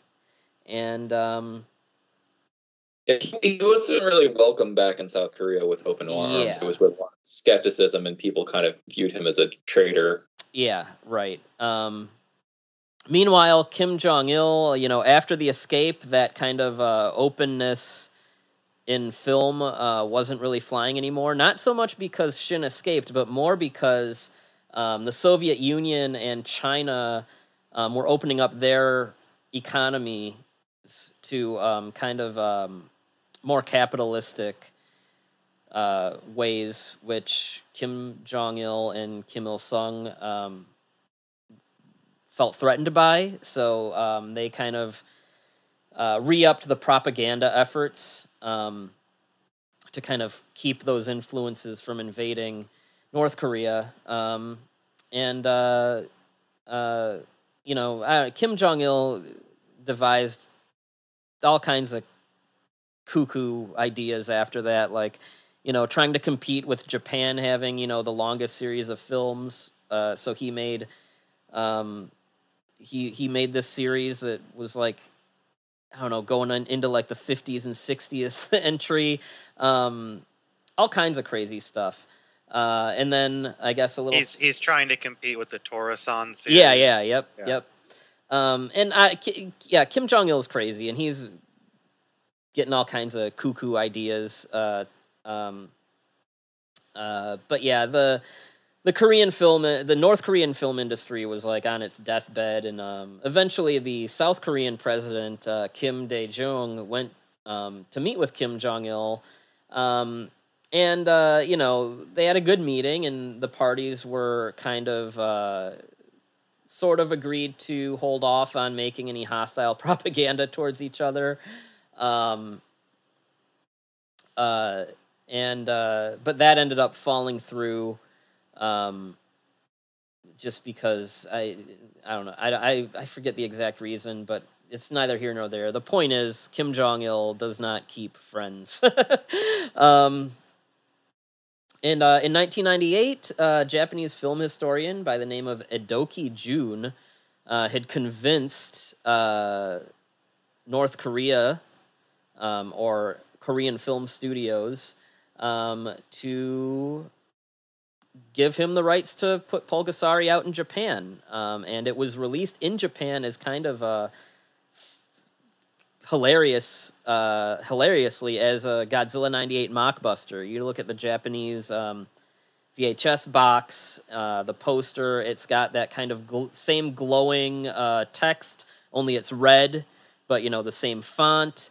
And it was released in Japanese theaters, and it was a hit. Satsuma said that he thought it was better than the 98 Godzilla. I think most of us would probably agree.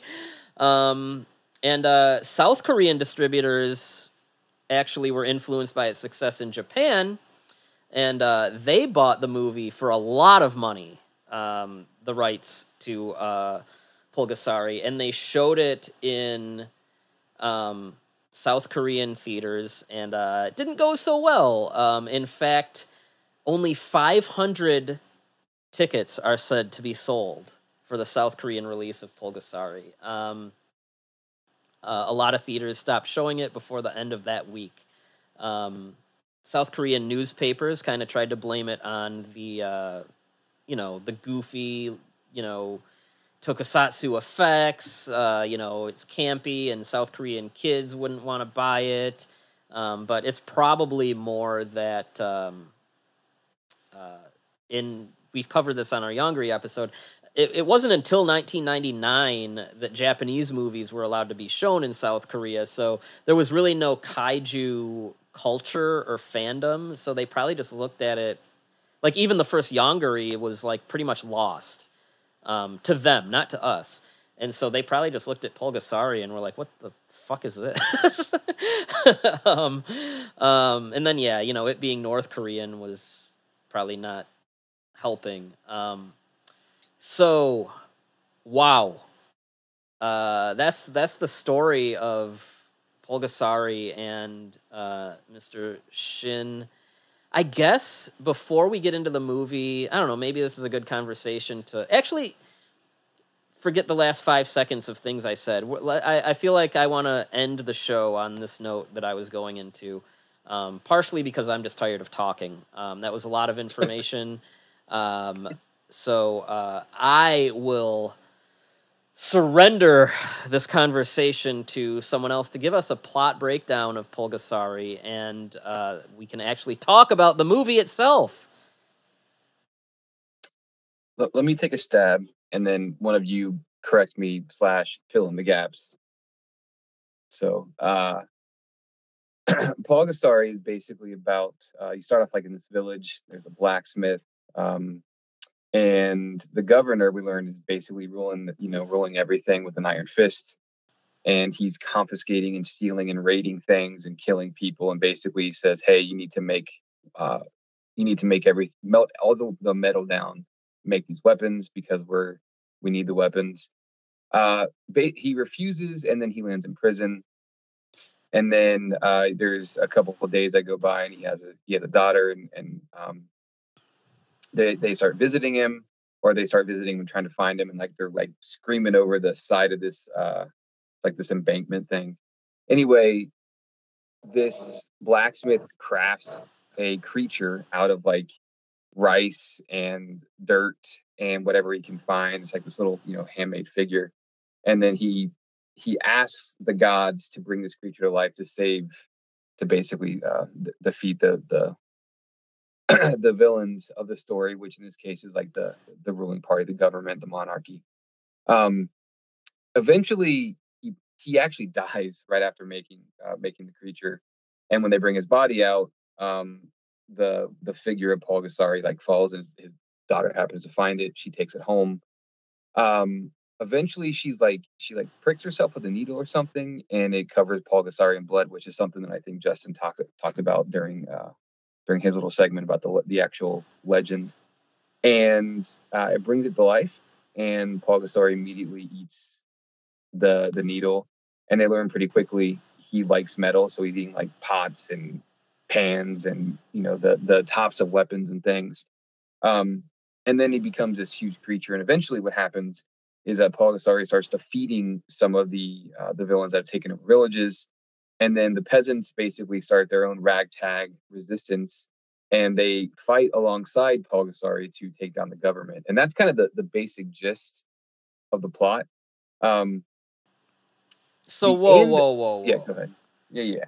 So, this is about an oppressive government that is forcing someone to perform their craft against their will. And he's put in prison.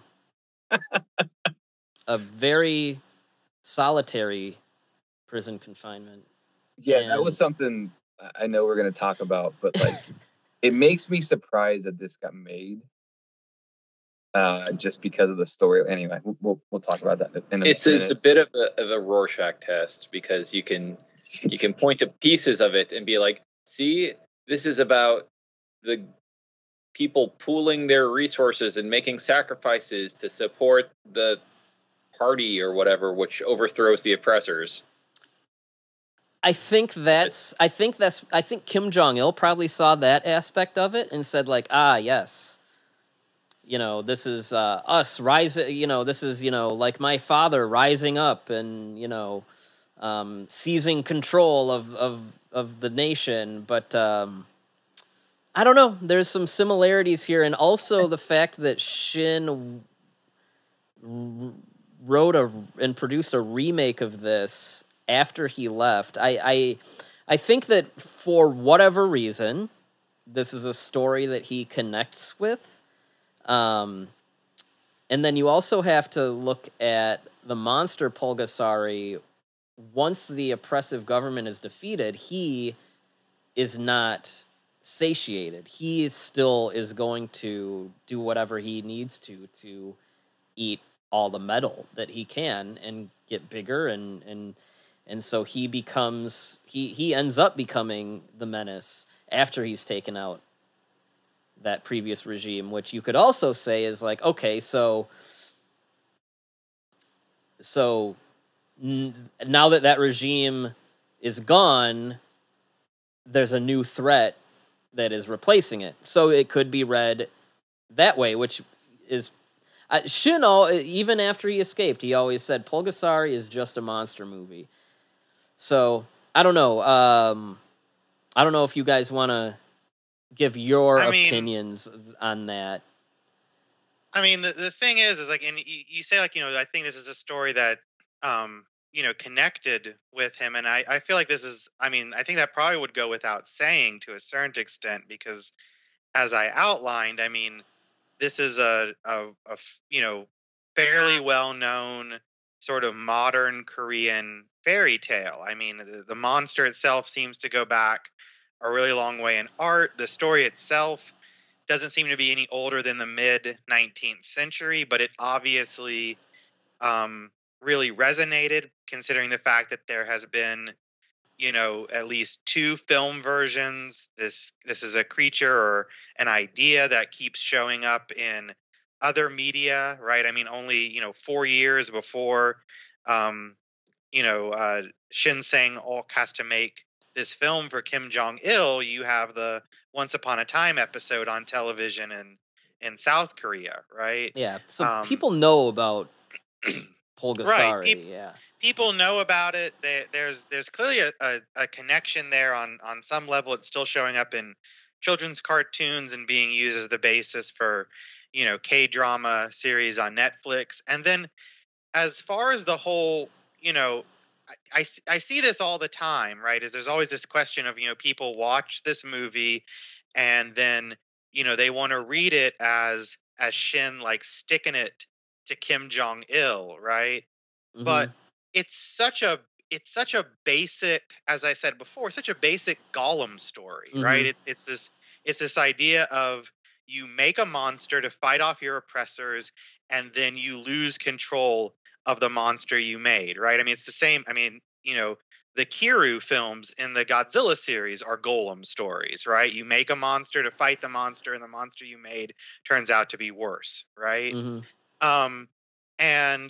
And as I pointed out, like even with the older forms of this story that we seem to have that have come down to us, whether they originate in the 19th century or if they are actually oral tradition and that's just when they're written down, right? There seem to even be 2 versions there where it's like, well, who do you want to depict as being your enemy, right? Or your hero? Do you want the Buddhists to be the good guys, or do you want them to be, sex crazed despots, and you can just move the pieces around. And I sort of see that with the 85 Pulgasari movie as well, right? You watch it and it's like, well, who do you want Pulgasari to be? Do you want to read Pulgasari as being the Kim family, as being the new communist government coming in and then being worse than the old regimes that were in place before it?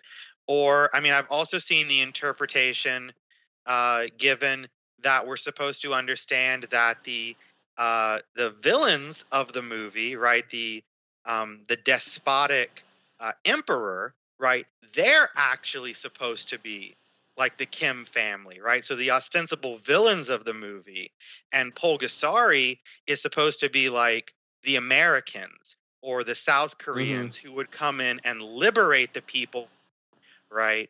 So it's like you may think that you had it bad under this military dictatorship that's talking about, war all the time and saber rattling, but we're not actually as bad as your supposed liberators who would then come in and take everything from you. So now not only do you not have your pots and pans and your farm implements, you don't have weapons to fight them off either, because this thing has just eaten everything, right? Yeah. And yeah, so I'll let somebody else chime in. That's my feeling. There's a lot of ways to read it. You could read it as a pro Shin movie, or a pro Kim movie, or just a monster movie. And I don't know, all three of those might be valid in a way. If I have to pick one of the two big ones, I would say I there's no way he directed this and the prison sequences and stuff and didn't think about his situation. So whether consciously or subconsciously, I think it's there. But I don't. At this point, just looking at the facts, it seems like Kim Jong Il was pretty much just letting him do whatever. So I don't know if this was a conscious middle finger to him, but I do think that he's probably thinking about his situation. I don't know. Matt, Kevin, I would like to hear your thoughts too. I would say thematically it's kind of messy. If you're trying to kind of map any one element onto another, it feels like it kind of has multiple morality stories, inconsistent with who would be who, just kind of general, like, yes, self-sacrifice, good, or whatever. Yeah, like if you're doing a one-to-one comparison, like that leads to all the various interpretations, because, well, what is Pulgasari? Who is he actually fighting for? And so I think I tend to take Shin at his word when he says it's just a monster movie. But I also agree, like, the reason he would be so connected with the story probably is because of that one character in the jail. Like, there's no way he would, like, literally the guy taking the grass and the rice, and like that's all he has, and he's starving to death, which is basically what happened to him for 4 years, and makes this creature to save him. Like, yeah, of course he's going to connect that story. That's essentially what happened to him. And then if you think about Galgameth, like, there's also the weird romantic plot in that. Like, you could easily look at that and say, well, that's him and his, his ex and then remarried wife. I just, for whatever reason, the story stuck with him. I don't think doing a one-to-one comparison and reading it that way, like, it thematically doesn't quite hold up. But I can definitely see why people would read it that way. And when I watched it, the first thing I thought was, like, I'm actually surprised they allowed him to make the story, because he's pro-rebellion initially, right? Like, he's squashing the king and the monarchy. And so, like, I was surprised that it would even allow that. Like, just from that alone seemed like a risky move. Well, Kim Jong Il is, I think, deluded enough to be like, oh, this is like my dad, rising That's up also against. Probably fair. Yeah, this is my dad rising up against everybody, and so I think in that. So, but yeah, you could read it as either like, is this supportive of the communist dictatorship, or is this like supportive of the people under it? And I think Kim probably read it as like, oh yeah, it's like my dad sticking it to the man, and this is how we got to where we are. It's also important to remember, I think, some of that historical context I talked about in the beginning, right? Because this film, based on everything that I've read, is like the traditional story, supposed to be set in the late Koryo period of Korea. So again, it's also worth remembering that, presumably a North Korean audience would understand this, that like those despots who are ruining the lives of these farmers and peasants, they're not even ethnically Korean, right? They're supposed to be Mongolians. This is a point when Korea is a puppet state under Mongolia. Mhm. So, so again, it's this understanding that they're foreigners, they're outsiders. And so then, if you're supposed to understand that the Kims are identifying with the rebels, right? If that's the interpretation we're supposed to make, that also makes sense. And that goes into some of the stuff that Shunher talks about in Film Out of Bounds, where he talks a little bit about what you alluded to earlier, Kyle, which is that the Kim family has always identified themselves. Like, I don't know if there is ever a necessary actual like Kim cult, but the Kims have always identified themselves with sort of like the mythical founders of Korea, and they've really over the years pushed that in the propaganda, that it's like you're supposed to think of us, if not as literal gods, as basically akin to the gods who started the nation. So yeah, but yeah, I mean, I don't know. Like getting too wrapped up in that, I don't know. It's not something we need to do. I don't know that it's the most productive thing. I think a lot of people, without some of the facts, some of the cultural context, some of that stuff, would easily say it's one or the other. But people that don't know a lot say a lot of things. Like, I can't be the only because, like I said, the first time I ever heard of this movie it's the Korean Godzilla. That's it.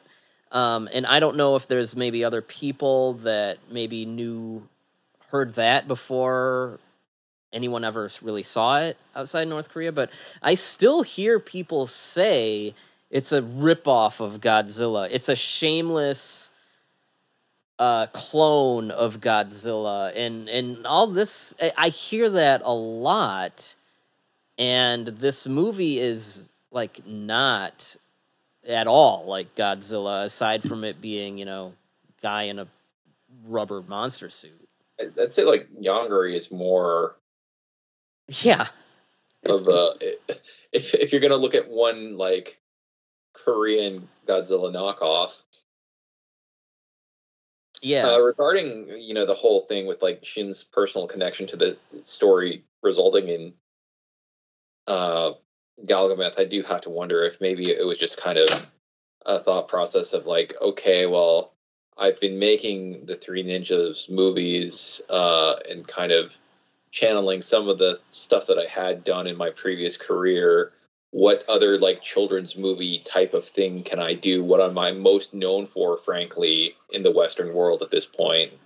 Like, if you are like, yeah, he had a big career in South Korea, but like people know him for Pulgasari, basically. So I can see that might have been like the easy selling for investors of like, okay, well, let's do that thing that was very successful in North Korea. Yeah. I also want to say that I do agree with sort of one of the points that Kyle's making, which is that I do think that it's very bad literary criticism to interpret any kind of art as autobiography. It's frankly often insulting to writers or filmmakers to assume that the only thing that they can produce has to be based off of some kind of actual lived experience that they've had. Yeah. The only thing, like I already said it, but the most I would be like willing to say like almost factually about that, and not just my own conjecture, was he had to have been directing these scenes thinking about it. Like but I say that about a lot of things. Like Liam Neeson did the one movie, The Gray, where like they're like in the snow and stranded and fighting off wolves, and that was like right after his wife got in a skiing accident and died in the mountains. And so like when that movie came out, I was like, there's no way Liam Neeson wasn't like he had to have been thinking about it. There has to be some real grief that he's expressing on screen. And so that's like the most I'd be willing to say, like almost factually about this without getting into like conjecture. The only other thing that when I was watching it or rewatching it this afternoon that really struck me on the point of this whole sort of thematic issue is I did think it was interesting that in this version that it's a blacksmith. Because if you want to talk about this tying into some kind of larger ideology as well, I was like, well, in the original folk tales that we have that have come down to us, right, it's always a Buddhist monk who makes the monster, but there's no mention of other than the shamanist who shows up to try and perform the exorcism, there's really no mention of religion anywhere, which would fit with a sort of general kind of communist ideology. And then on top of that, it's somebody from the working class, right? They're the heroes of the movie. They're the ones who make the monster, if that's your read on it. So yeah, we didn't mention it in the plot breakdown, but they basically mention that they realize the monster is basically the spirit of the blacksmith, or that's what they surmise. And then they have this priestess try to perform the exorcism. They even bury Pulgasari, like King Kong lift style, in a bunch of boulders, and it seems to defeat him. And then he's resurrected or given new power, I guess, when the daughter cuts herself and gives it more blood. And then eventually she's also what defeats him, because she hides herself like in this giant bell, and he eats the bell and her, and it somehow like turns him into stone. So I thought that was pretty interesting, but we didn't cover that in the initial plot breakdown, so I just wanted to mention it. So what do we think of this movie? Matt, is this your first time with Pulgasari? Yeah, like I've known about it for a long time, but I've never actually watched it until today. Well, I'll start with you. As the Pulgasari newcomer, what are your thoughts? I like this a lot more than I thought I would, because it occupies that weird space in giant monster films where it's a period piece, and we just don't. I mean, you have obviously like Daimajin, and we just talked about Magic Serpent recently, but there's sword battles and different things. It does have a pretty fair amount of charm, I think. The special effects are a bit wonky. They obviously don't have the same kind of budget as, say, like a Godzilla film would, but when they work well, they really work. They also have like the use of the huge Pulgasari leg prosthetic that like crushes the king later, which is pretty awesome. But I mean, overall, I thought it was pretty fun. There's some really wonky editing choices, like they cut back and forth to different battles at kind of weird times, but like for what it was, I actually found myself enjoying it quite a bit. Like I said, I bought like a bootleg of it in '99, and I don't know, it's not a movie I was ever like, it sucks, I hate it. It just like is one that just never really stuck with me, and so this was probably the first time I'd seen it. Jeez, I mean, since the early 2000s, probably. Kind of like Yongari. Like, it's one that like I watched and was like, it's fine, and then never really went back to. So it's not a favorite. But now, like as an adult rewatching it, I still feel that way. But there were more like, I guess, being more like movie literate now, there was more stuff that kind of stuck out with me. Like the score is very strange. Like it's like a weird synth score. And it doesn't match like the time period or like the feel at all. I actually really liked the score. It's always one of the things that I've liked about the movie, and it doesn't fit except for the fact that if you've watched a lot of like 80s and early 90s like Hong Kong films, like A Chinese Ghost Story or something, they all have a very, very similar score, and there's something about it. Whenever I hear that sort of music, it makes me weirdly nostalgic. So, well, Justin, you just watched it today again. How did it kind of hold up for you? So this was my second time that I seeing Pulgasari.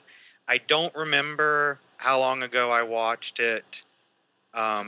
The first time, it was definitely quite a while ago, probably sometime around 2012, 2013, if not earlier. I know I got the VHS tape in 2015, which I've never actually watched because I've always just watched a rip that I had of that tape, and it's so far staying that way because I'm treating the tape as a weird collector's item.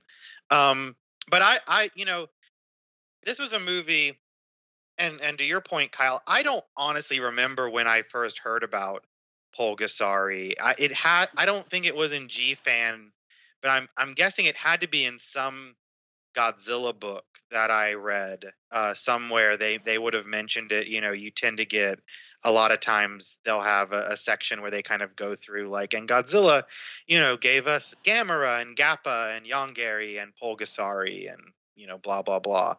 And I had always assumed that because it was a film made in North Korea, even though I guess at some point I became aware that it had this, Japanese and South Korean talent coerced into it, that it had to be just some horribly cheap, terrible, looking film. And so when I watched it, I was really, really surprised. I thought that it was really good. I was surprised, I thought that it moved nicely. It's not a particularly long film. It's like an hour and a half, I think, if that. And like Matt was saying, it falls into that category that we talked about before, with when we did Magic Serpent, where it's a kaiju movie, but it's a period piece, and we don't have a lot of those, and that's always really interesting to see done, right? Something where the monsters are sort of more magic based, and the weapons are a little bit more low tech, and you have these other sort of additional fantasy elements. And so I've always liked it. It's always been one that when I've heard people talk shit about it in the past who haven't seen it, I've always been inclined to kind of stand up for it and be like, hey, you should actually watch it. It's actually quite good, and there's a really interesting story behind it. And rewatching it today, I mean, I still really liked it. I think it's a really unique and interesting film, and it's a testament to the talent of everybody that was involved, that they could make a movie that good, I think, under such adverse circumstances, to say the least. All right. Kevin, what's your thoughts on Pulgasari? I mean, as a movie, I feel like it's, of, I don't know, a similar tier to like Gappa or something, like you were saying, Bird, where it's like, yeah, I'll watch it every once in a while, but it's not something that is on my, ready at hand, quick pulls list. But it is definitely one that, because the story behind it is so insane, I just find my mind drifting back to this, all of the baggage that comes with it every time I watch it. There's a lot of it. It's like it's very, sometimes I'm like, okay, there's this whole story about the rebellion here, and I just start thinking about, the books that I've read about the making of and stuff like that, and it's hard to just enjoy it for what it is at face value sometimes. Yeah, it's definitely pretty crazy. I'm going to get back to that point in a minute. But I wanted to piggyback on something Justin said. People that talk about this movie without seeing it, but even like some people that have seen it kind of give it a lot of Paul Fisher's book. He calls it a movie that is so bad it's good.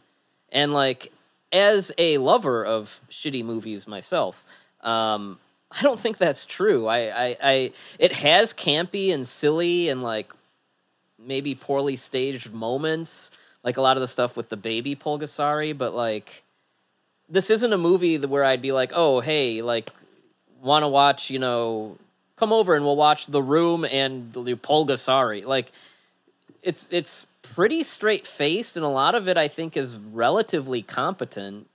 So, like, it's one of those things where, like, when you hear this crazy story about Kim Jong Il and being a maniac and making this kaiju movie, you really do expect something to be more along what Fisher describes it to be, something crazy, over the top, and,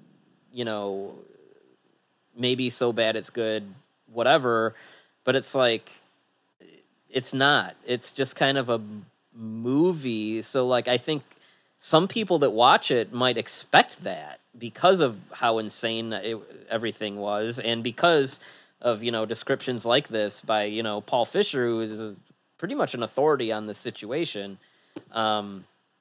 So yeah, I don't know. It's very bizarre that that's kind of the reputation it has. Even like the Daily Show and John Oliver segments, they pull like the goofiest clip of like the baby Pulgasari. So if you're looking for like a campy, goofy movie, like you'll get a little bit of that here, but not much, and probably not as much as, if that's all you've seen or heard about it, it's probably going to be a letdown, and you are going to find the making of more fascinating than the movie, which it is more interesting. That's the biggest problem with Fisher's book is like Fisher's book is great, except if you are a Godzilla fan, if you are a kaiju fan, I mean, it's pretty obvious that Fisher is not, and he's going in with and he will let you know that. He will let you know that, and he is going in with that sort of common Western cultural assumption that Godzilla movies are all inherently bad, inherently campy. Yeah, they think they're all Godzilla versus Megalon. Exactly, and that is sort of the one issue that his book has, is that he does structure it in such a way that when you eventually get to the chapter on the making of Pulgasari, which I believe is actually titled the Rubber Monster, right? It's very much treated as sort of the punchline to a joke, and if you're a fan of this stuff like we all are, it's not that it's going to go over your head, but you're not going to respond to it, because the punchline can't just be, and Kim Jong Il kidnapped a bunch of people to make them make him a Godzilla movie, right? Yeah. For people who think Godzilla movies are terrible, that's the joke, because it's like, well, why would you kidnap a bunch of people to make something so stupid? And then the people that aren't kaiju fans that read the way he talks about it, they might check it out wanting like a dumb, campy movie and think they're getting Godzilla versus Megalon, and instead they're getting like a fairly pedestrian, like more kid-friendly version of Daimajin, I was going to say, what you get with this movie is, if you've never seen Pulgasari, but you've seen Daimajin, which I suppose is entirely more likely in this day and age, that's what you're getting. It's Daimajin. That's what this is closest to, and the Daimajin movies are great. They're also some of the most absolutely po-faced kaiju movies ever made. The book also says that this got a DVD release in the States, which it never did. Yeah, so. VHS only. Speaking of, though, kind of get back to Kevin's point about like watching this movie. I mean, yeah, I can enjoy it as a piece of entertainment if you do kind of turn your brain off from it. But that also does tie into the who will license this, who would license this. Japan did; they made a lot of money. South Korea did; no one cared. ADV did; it just got a VHS release. In 2002.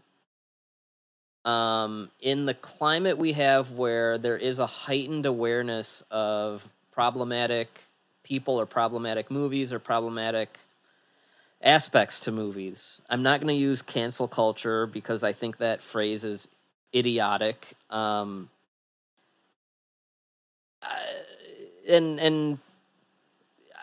I don't know if I don't know if we are, or maybe even if we should see another video release of this officially, just because there is so much baggage.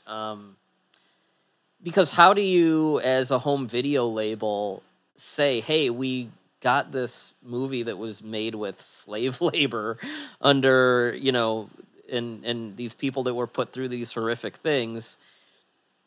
And if you are that video label, I mean, who is going to buy it? I don't know. I mean, well, I mean, kaiju fans need something to put behind their Pulgasari Merriman. Yeah, right. So. Well, yeah, and I was also gonna say, maybe the people that are like, yeah, Pulgasari in the Monsterverse. Let's go. Like, maybe slow down and think about what you're asking for. I don't know. I guess I'm just saying it is a big pink elephant to deal with. And the company that may do it, I don't think anyone will. And it would probably be poor business practice to put that out, especially now in the age of Twitter. But if someone ever did, like, you have good luck. Well, part of it is if you're licensing the movie, how do you even attempt to do special features? Do you go with the line of the this was all made by volunteers. Yeah, there was no coercion. Yeah, but yeah, you got to get it from the owner is the Korean film studio. And yeah, that is the Kim family. I don't know if Kim Jong Un is as hands-on or if he has someone else doing it. I don't know, but I mean, I don't know. I don't know that anyone is going to feel that gutsy. And I don't know. If I ran a label, I don't think I would want to touch it with a 10-foot pole.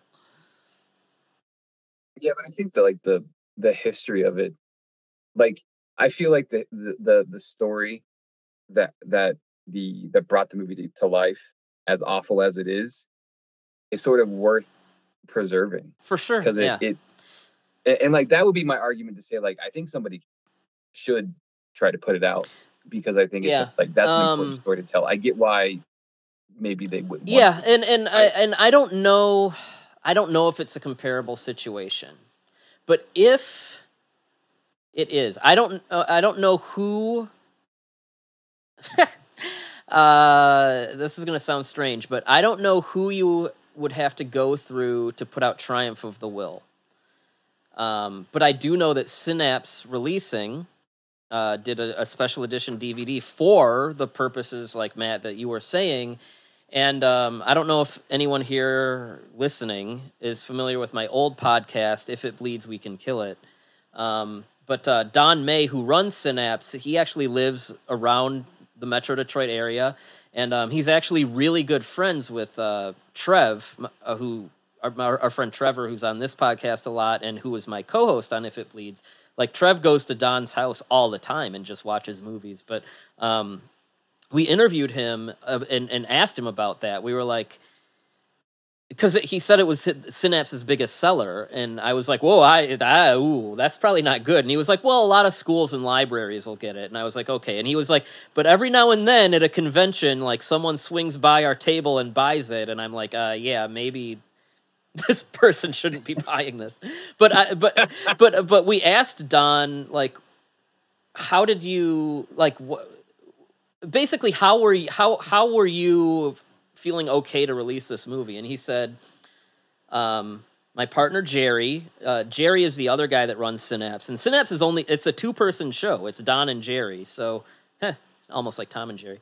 But that, if you're ever like, why does Synapse take so long to do everything? It's because it's literally 2 people in a tiny little office right outside the Detroit Metro Airport. But he's like, well, my partner, my business partner Jerry is Jewish, and we talk, like, we were like, if this is a title we're going to release, like, he was like, I think Don was basically like, this is something we could do. Would you be okay with it? And if so, how would you be okay with it? And he was like, the only way I think morally we can do this is if we get a commentary track by, like, someone who's, like, survived the Holocaust, basically. And that's what they did. And so, yeah, I mean, Shin and Che are both dead, but if well, and like I said, I mean, I don't think Triumph of the Will is going, I don't think you're paying, like, Hitler's estate to get that. So that's why I said I don't know if the situation would be entirely the same. But if someone were to license Pulgasari, I think having a really educational, like, commentary just about not only their story, but just like how awful that dictatorship is, I think that would probably cushion some of that blowback. Yeah, absolutely. It's a similar deal with, like, Funimation put out Momotaro's Sacred Sailors, which is a World War II propaganda piece that just so happens to also be the first anime movie ever made. Of course.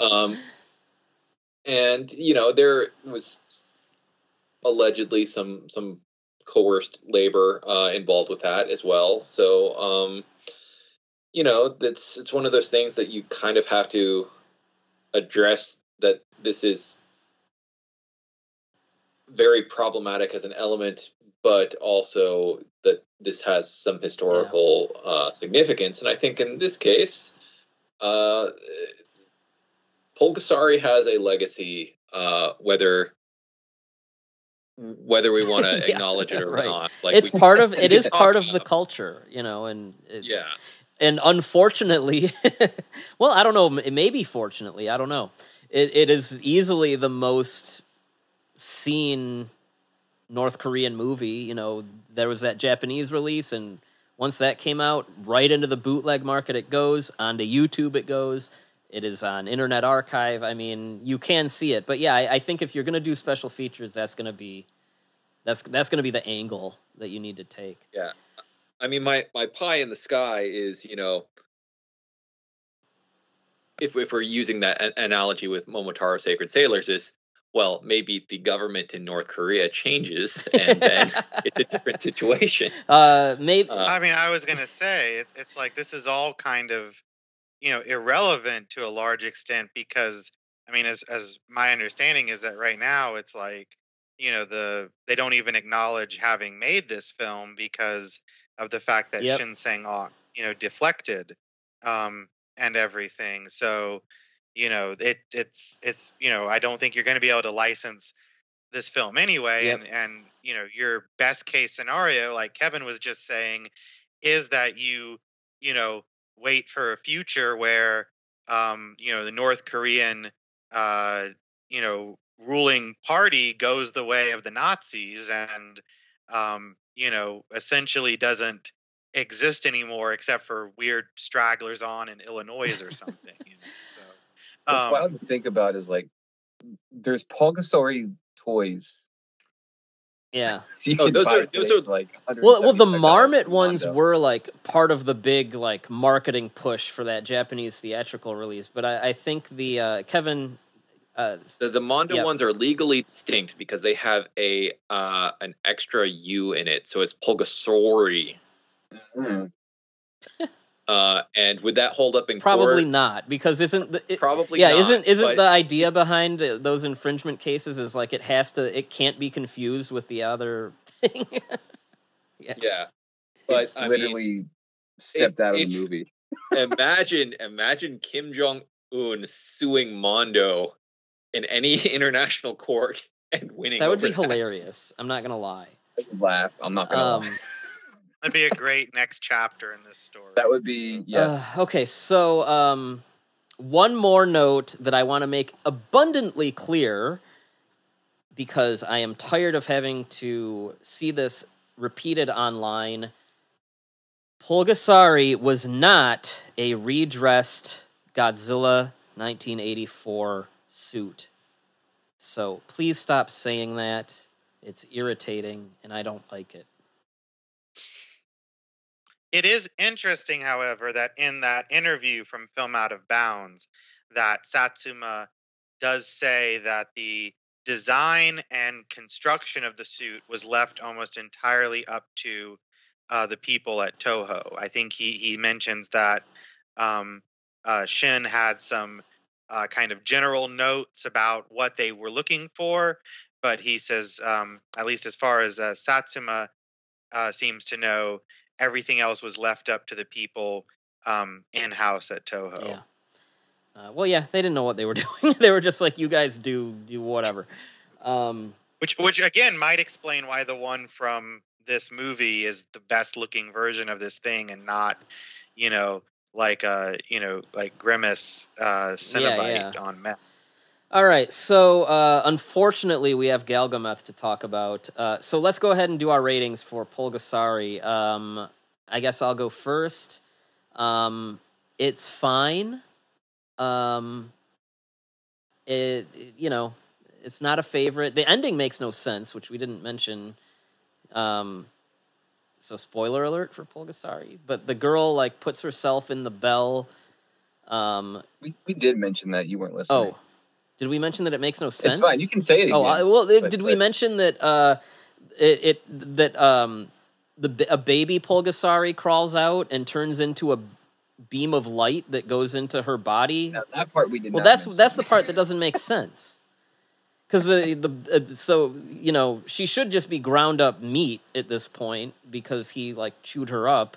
But yeah, so we see the bell broken open and her body in it, and then the baby Pulgasari like comes out of rocks. And like turns into a beam of light and then goes into the girl, and then like I think we see like a tear fall from her face or something, and then it ends. Yeah. And so I don't understand that at all. Anyway, the ending makes no sense, and like I said, it is just kind of I don't know. It's a little bland in comparison to similar movies like Daimajin. So but that being said, I was entertained. I enjoyed watching it again. I mean, who knows when I'm going to watch it again, though. So I give it a 3. And I think 3 is a recommendable, like, okay, watch it. Like, go check it out and see what you think. So that's mine. I give it a 3. Who's next? Not everybody all at once. Matt, you go. Okay. I'm right there with you, Bird. I actually did enjoy this. It has numerous flaws. I also think I'm sort of blinded by the all the weird sordid history that goes with it. It just makes it more interesting to watch. But I'm also at a 3. So. All right. Justin, you're the most fresh off of this movie. Are we doing out of 5, 3 out of 5? Yeah, I noticed you didn't do one of your trademark little things, Kyle. How many directors in a tiny cell eating dirt and rice out of 3? Out of 5? Out of 5, yes. I'm sorry. Okay. I think I want to be maybe a little bit more generous than you guys. I think 3 does sound fair. I kind of want to go 3.5. I'll say 3.5. Okay. I'll let Kevin answer, and then I want to add one more. 3.5. I can dig it. Kevin, what about you? All right, I'll go with 3. I guess he's supposed to be like a red hot iron, so we've shown a red light on him now. Out of 5. Oh, we didn't talk about it. I do really like that scene where they try to burn Pulgasari, and then he just turns red hot and then jumps in the water and boils everybody to death. I thought it was important to mention from Fisher's book what Kim Jong Il gave this movie, which is that he gave this movie. He sent Shin 50 deer freshly killed, 400 pheasants yet to be plucked, 200 smoked geese, and 200 boxes of oranges fresh from Japan. Jesus, who's gonna eat all that? Apparently Shin and his crew. So. Yeah. I mean, have you seen Satsuma eat? Yeah, Satsuma will eat all of it. Okay, so we mentioned Shin then moves to the U.S. Moves is protected in the U.S. and he also tries to get back into filmmaking, where he makes a lot of money for Disney. And he writes a story for a Pulgasari remake, moved to, I guess, the Victorian era.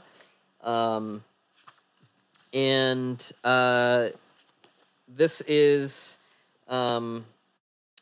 directed by Sean McNamara, who he actually does a lot of stuff, but it's mostly like kids TV, like, you know, Nickelodeon shows, CW shows, stuff like that.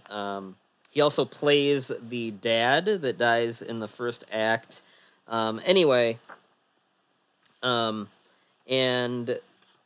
Galgameth is Shin in the U.S. is going by the alias Simon Sheen. Unfortunately, a lot of Asian folks behind the scenes on American movies would do things like that.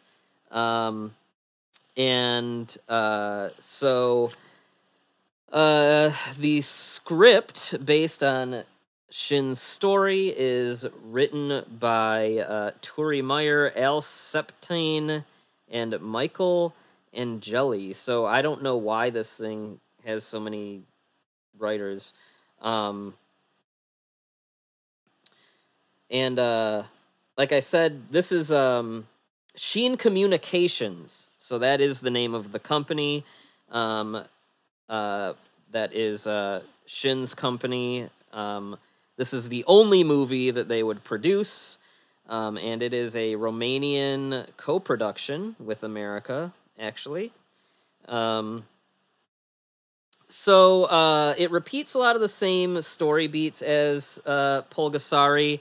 However, it is even more kid-friendly, so like this is like super kiddie. And so this one, we have a teenage, I guess, prince, because he's the son of a king, named Davin, and they are, their kingdom has just given sovereignty to, I don't know, I don't remember their the name of these people, to another a neighboring group of people, which is a controversial decision, and the king's hand, named LL, I don't know why that's his name.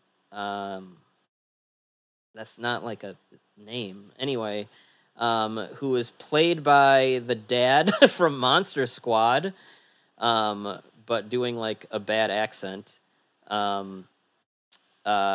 He protests this because he does not feel like he feels like the kingdom should rule over everybody, and so he poisons the king, and the king on his deathbed has a little statue of Galgameth, which is like, you know, basically like the Pulgasari doll, only not made of like dirt.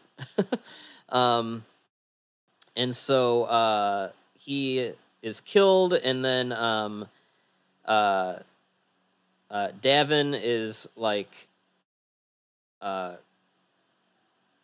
out of commission, and so LL, our villain, he declares himself king and rules over the kingdom by doing all kinds of evil things, including banning all dogs. So that's how you know he's a bad guy. I'm not sure why he does this, but we do know he has a cat that he pets evilly. Anyway, so he's doing all these things and saying that it is the will of King Davin. Meanwhile, Davin wakes up in bed to see that the little doll has come to life in a very horrifyingly cursed tiny little monster that looks like a weird mutation of like Minya and a Ninja Turtle and like the baby from Dinosaurs. And the little Galgameth, we are treated to a scene that lasts forever of him doing all kinds of unhinged hijinks, like punching a cat in the face, wrecking chandeliers, doing all kinds of crazy stuff. And then, the kid is like, oh, you eat metal? Because he finds a spoon in his bed for some reason with metal bites taken out of it. And so eventually Davin wakes up and he's on the run, and so he goes to this like third world village. This is that they just liberated, and he smears a bunch of dirt on his face and on the little Galgameth's face, and he's like, "We got to fit in here," which is a pretty shitty thing to say, actually. 'Cause he's like, "Yeah, we have to look like unwashed hobos like everyone else around here." And so they're hiding out in this bar, and the waitress he takes a liking to, and he says he's like some other guy. You know, he's not King Davin because everyone hates him because he is being a dictator. And the little Galgameth is dressed in like baby clothes or something. Anyway, and he's like, "Yeah, this is just my like deformed sister," or something. And so they hide, and then LL's goons come, and they're looking, and they can't find him, and you know, they think that the waitress and her friends are up to no good, and they know something. So in a scene taken from Pulgasari, they're about to cut her head off, and the baby Pulgasari, instead of biting a guy's face off, he like bites the guy's axe, and for some reason it's like done like it's like a CG augmented mouth on the monster that like bites into it. And so they take him in, and eventually Galgameth keeps growing bigger. At one point, he does a strip tease to some of the bad guys, which was like, I guess, him trying to tell them to take off their armor and clothes so he could like eat it. Anyway, he keeps getting bigger. We get another scene out of Pulgasari where they try to kill him, and by trapping him, this time they trap him in like this big building, and they pour like acid, I think, on him. Anyway, it doesn't work, but the building explodes, and then Galgameth, instead of just being like colored pink for a little bit, you actually get a sequence where he has like the burning Godzilla effect, where like he's like glowing like lava, and it's actually pretty one of the cooler moments in this thing. And then when they find out that Davin is in fact King Davin, their first instinct is to try to hang him. So maybe they are uncivilized barbarians after all. Anyway, they end up teaming up with Galgameth, who will help them crush the evil dictatorship, and then Davin gets to become king, and everyone lives happily ever after. But yeah, a lot of the main set pieces are lifted out of Pulgasari. They even try to like demonstrate their fancy new weapon, which is like cannons, which is like in Pulgasari, that's like the big weapon that's meant to stop him. You get a lot of those same beats, and that's the movie. It's very cringe. I will clarify. Bird has said twice that this is the Victorian era, and it's not. Oh. Like it's the era that like Renaissance fairs take place in. It's like it's like the medieval version of like westerns. How they just take place in the Old West. Don't ask when or where. I was gonna say, saying that it takes place in the Renaissance fair era doesn't help, because if you've ever been to a Renaissance fair, that's any time between like the early Middle Ages to, you know, the beginning of the 20th century. I think that's a fair assessment. I'll let it stand. They have, you know, they have cannons, they have jousting, they have I don't know, other castles. I don't know. things along those lines that you would associate. Basically, if you were a child in the 90s, you saw lots of nebulously set period pieces, whether it was Xena or Dragonheart or blah, blah, blah. And it's in that oeuvre of kind of fantasy genre. And the suit actor for Galgameth is none other than Doug Jones. And I believe that this has special effects by Tony Gardner, right? Return of the Living Dead and The Blob and all those. That's upsetting. That's correct, though. Am I lying? Kevin, I'm consulting your book. If it's in my book, that's what I looked up. If it's in my book, it's definitely true. Yeah, exactly. Yeah, it is in your book. You checked the wiki. And then the baby Galgameth is it's someone that just died, because Doug Jones, who plays Galgameth, made like a post. Felix Sela, who played an Ewok. Yeah. So I guess I'll kind of give my thoughts before handing the mic over. This was my first time seeing this. I have actually avoided watching this movie. In fact, it was probably like around the time I was being like more of a kaiju completionist or completist. I guess they're both kind of words. And trying to watch everything. That's probably around the time I first heard of this, which was probably in like the early 2000s. And I even remember like going to a Blockbuster and like they had it, and I just picked up the box and looked at it and was like, I'm trying to see everything, but like, should I rent this? And I very distinctly remember this, and I just kind of looked at the box cover like in shame and then put it down. And I just couldn't do it. And so all these years later, it's pretty much the movie I thought it would be. Like, it has a lot of the like really dumb like 90s kids movie humor, like the stuff you might see in the Three Ninjas. And the baby Galgameth bothers me. The mid-sized Galgameth bothers me because he has like a weird like penis-looking part of him that I don't understand. The full-size, full-grown Galgameth is pretty sweet. That's a pretty cool suit. The burning Galgameth I like. The characters in this just irritated me.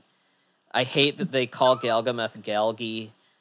There's just a lot of like really kiddie stuff that like just I hated. And like I have a kid now, so like I do see a lot of like kids stuff, and like there's a lot of stuff where I'll be like, yeah, it's for kids, whatever, but like this is kind of kids stuff that like I can't hang with the greatest. 90s kid movies are peak kid cringe, I think. Yeah, they really are. Hey, Bird, you want to hear how I feel about the Guyver?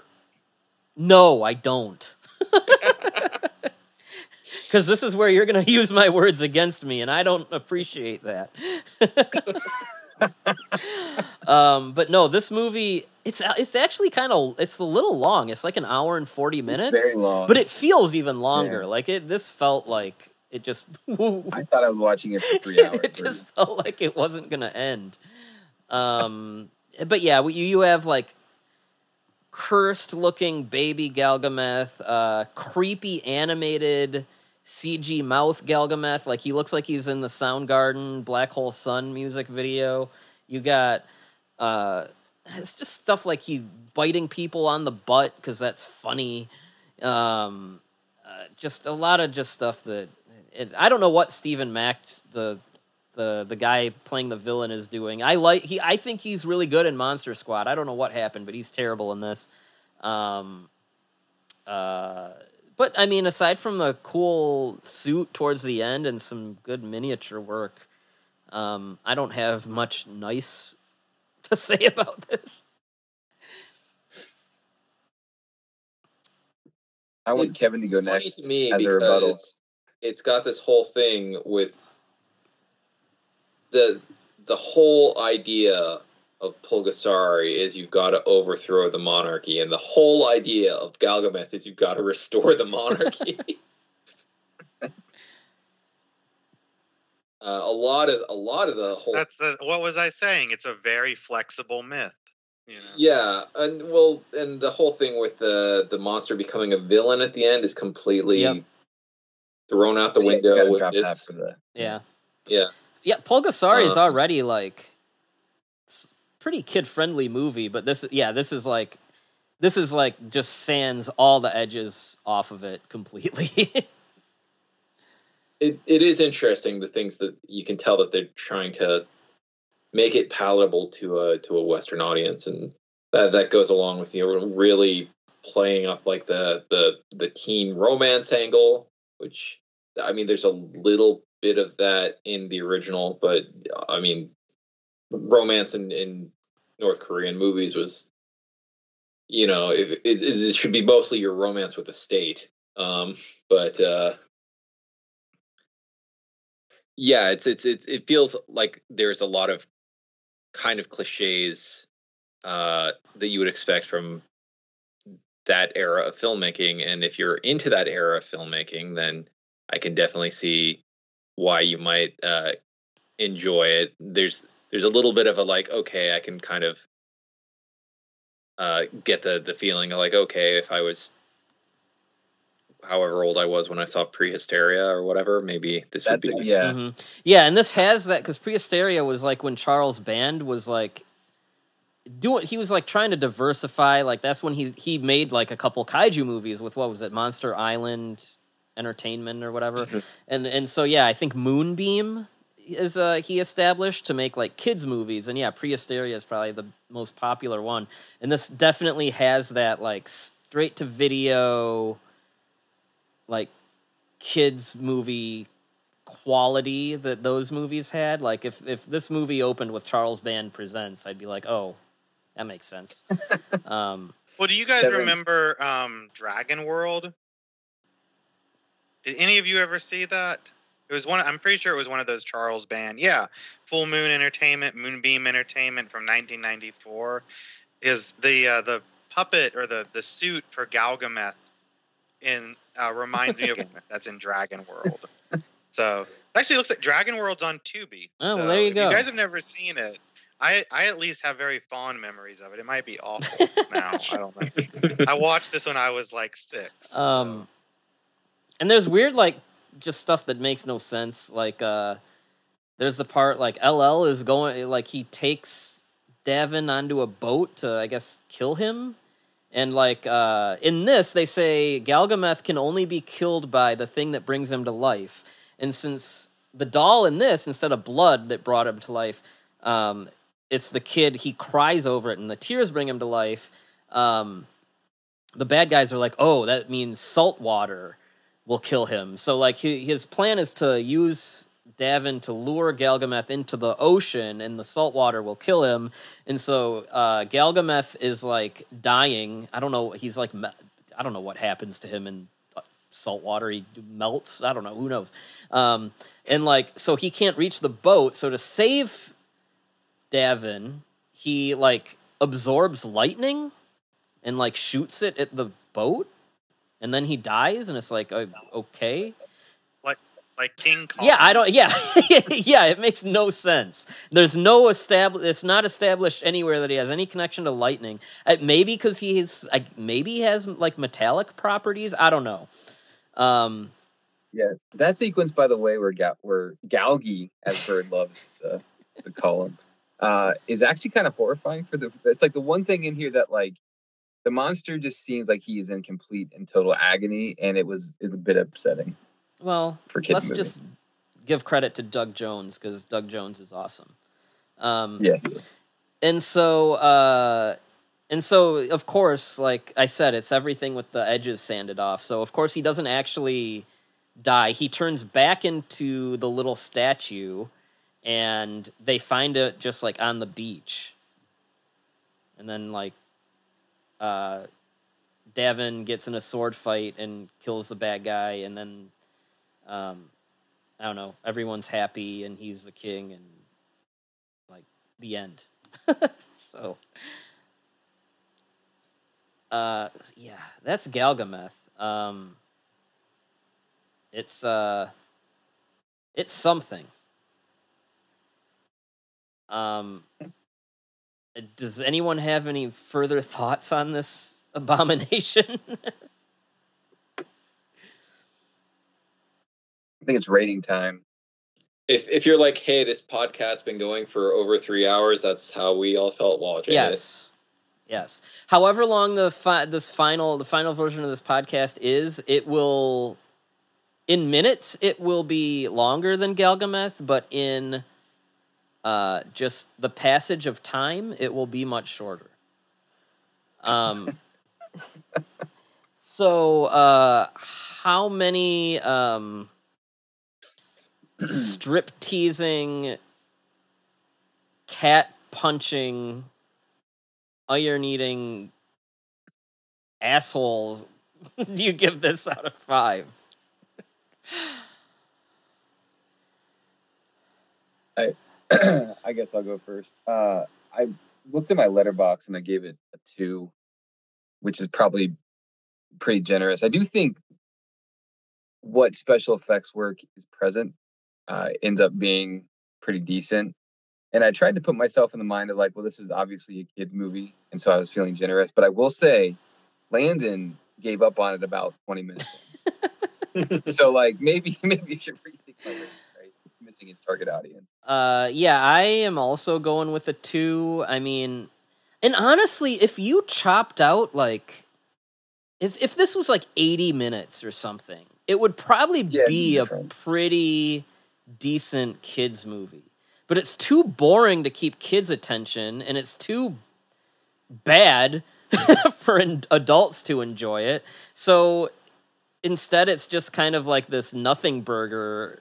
But I mean, it just, I don't know why it's as long as it is, and I mean, everything from the lame humor to just the sheer glacial experience of watching it. I'm going to give it a 2. I like the final form of Galgameth and the burning Galgameth, and I like the ending, I guess, siege on, the bad guy's castle is pretty fun, but it's not enough to save this thing. It's a 2, and like 13-year-old me or whatever did the right thing by not renting it.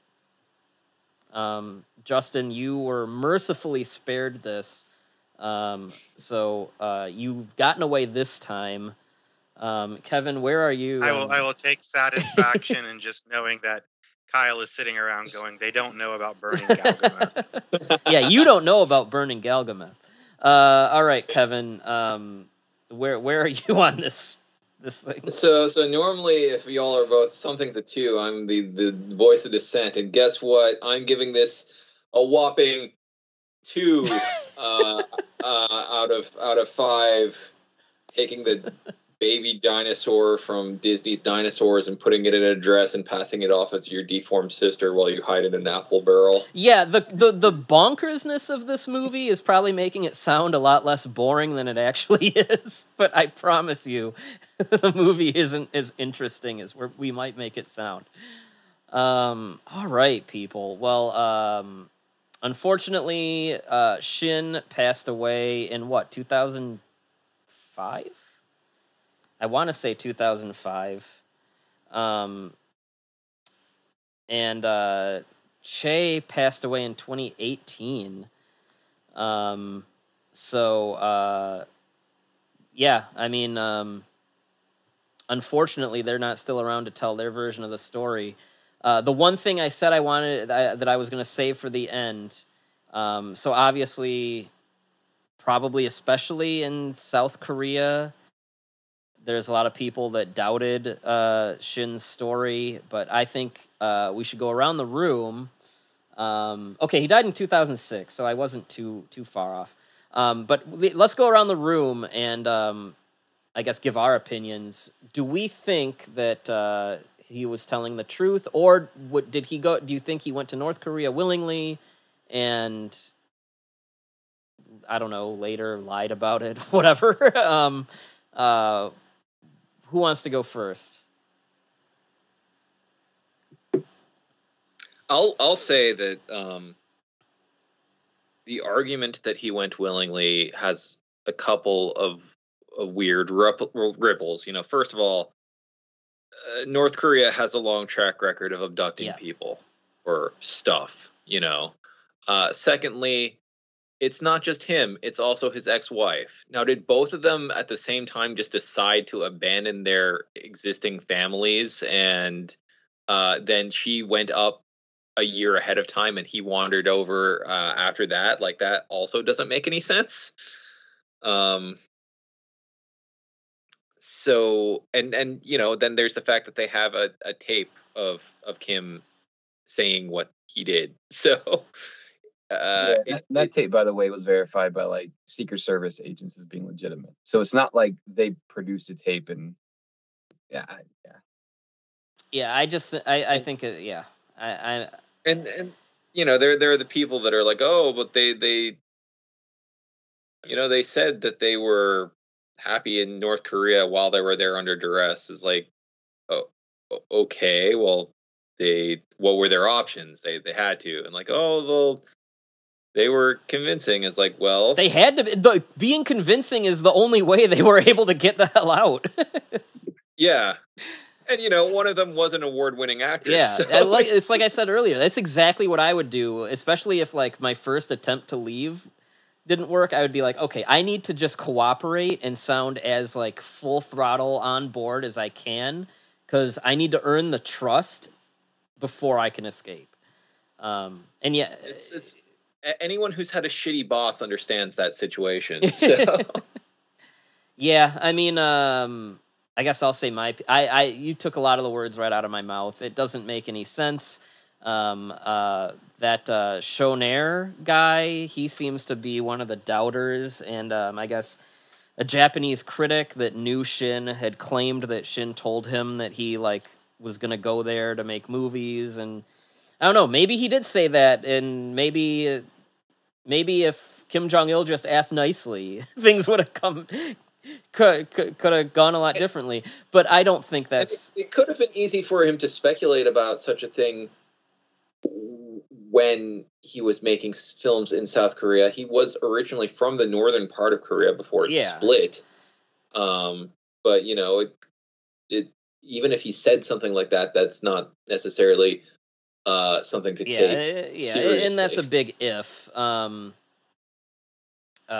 know, and I don't know.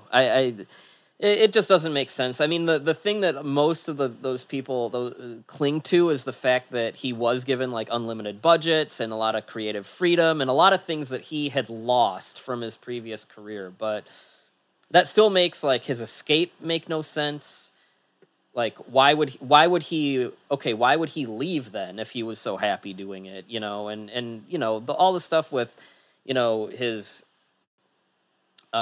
ex-wife's kidnapping. I mean, like, the person that like orchestrated her kidnapping, like, they verified the identity of that person and like what happened. You know, FBI, Secret Service did, like, so I don't know, it just doesn't seem to make much sense to me. And I mean, if you are gonna do this, there's probably ways that don't involve such a crazy story. I know I was kind of giving Kyle a hard time about this before we started recording. I don't actually legitimately think that Shin was not kidnapped or coerced into to filmmaking.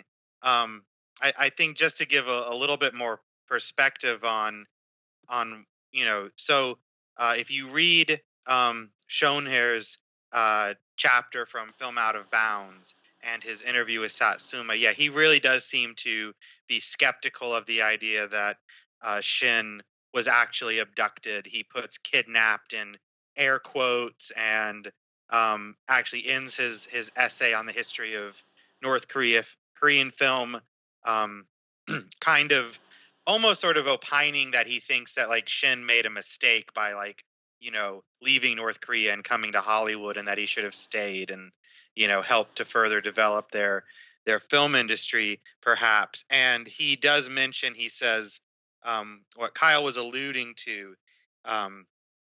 He writes, Japanese film critic and early friend of Shin Sang-ok, Tetsuo Nishida, tells us in his book Fictional Image that Shin Sang-ok told him at various times before disappearing from Hong Kong that he had gotten an offer from North Korea to make movies there freely, and that he had considered going there voluntarily. Which, I mean, I suppose one way you could read that is, oh, this guy was talking about, hey, I'm getting offers from the North Korean government to come make movies for them, and I'm kind of considering it since my career is, in the shitter at the moment in South Korea. It's also potentially evidence that it's like, well, if he decided not to do that might have been what triggered them into. And that's what they were like. Okay, well, we asked nicely, and this wasn't really a thing where you could say yeah, no. we weren't asking. We were telling you very nicely to come here. So your options for answering those requests was yes or absolutely.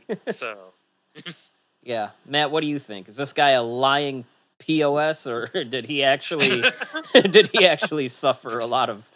No, I mean, I think he suffered. I think he was kidnapped. The Lovers in the Despot, the documentary kind of validates a lot of facts by actual Secret Service agents who were working and they actually on, and they play a lot of the actual audio recordings. So I think beyond that, I don't know what the details were of his captivity, but everything up to that point definitely seems legitimately to be true. Yeah.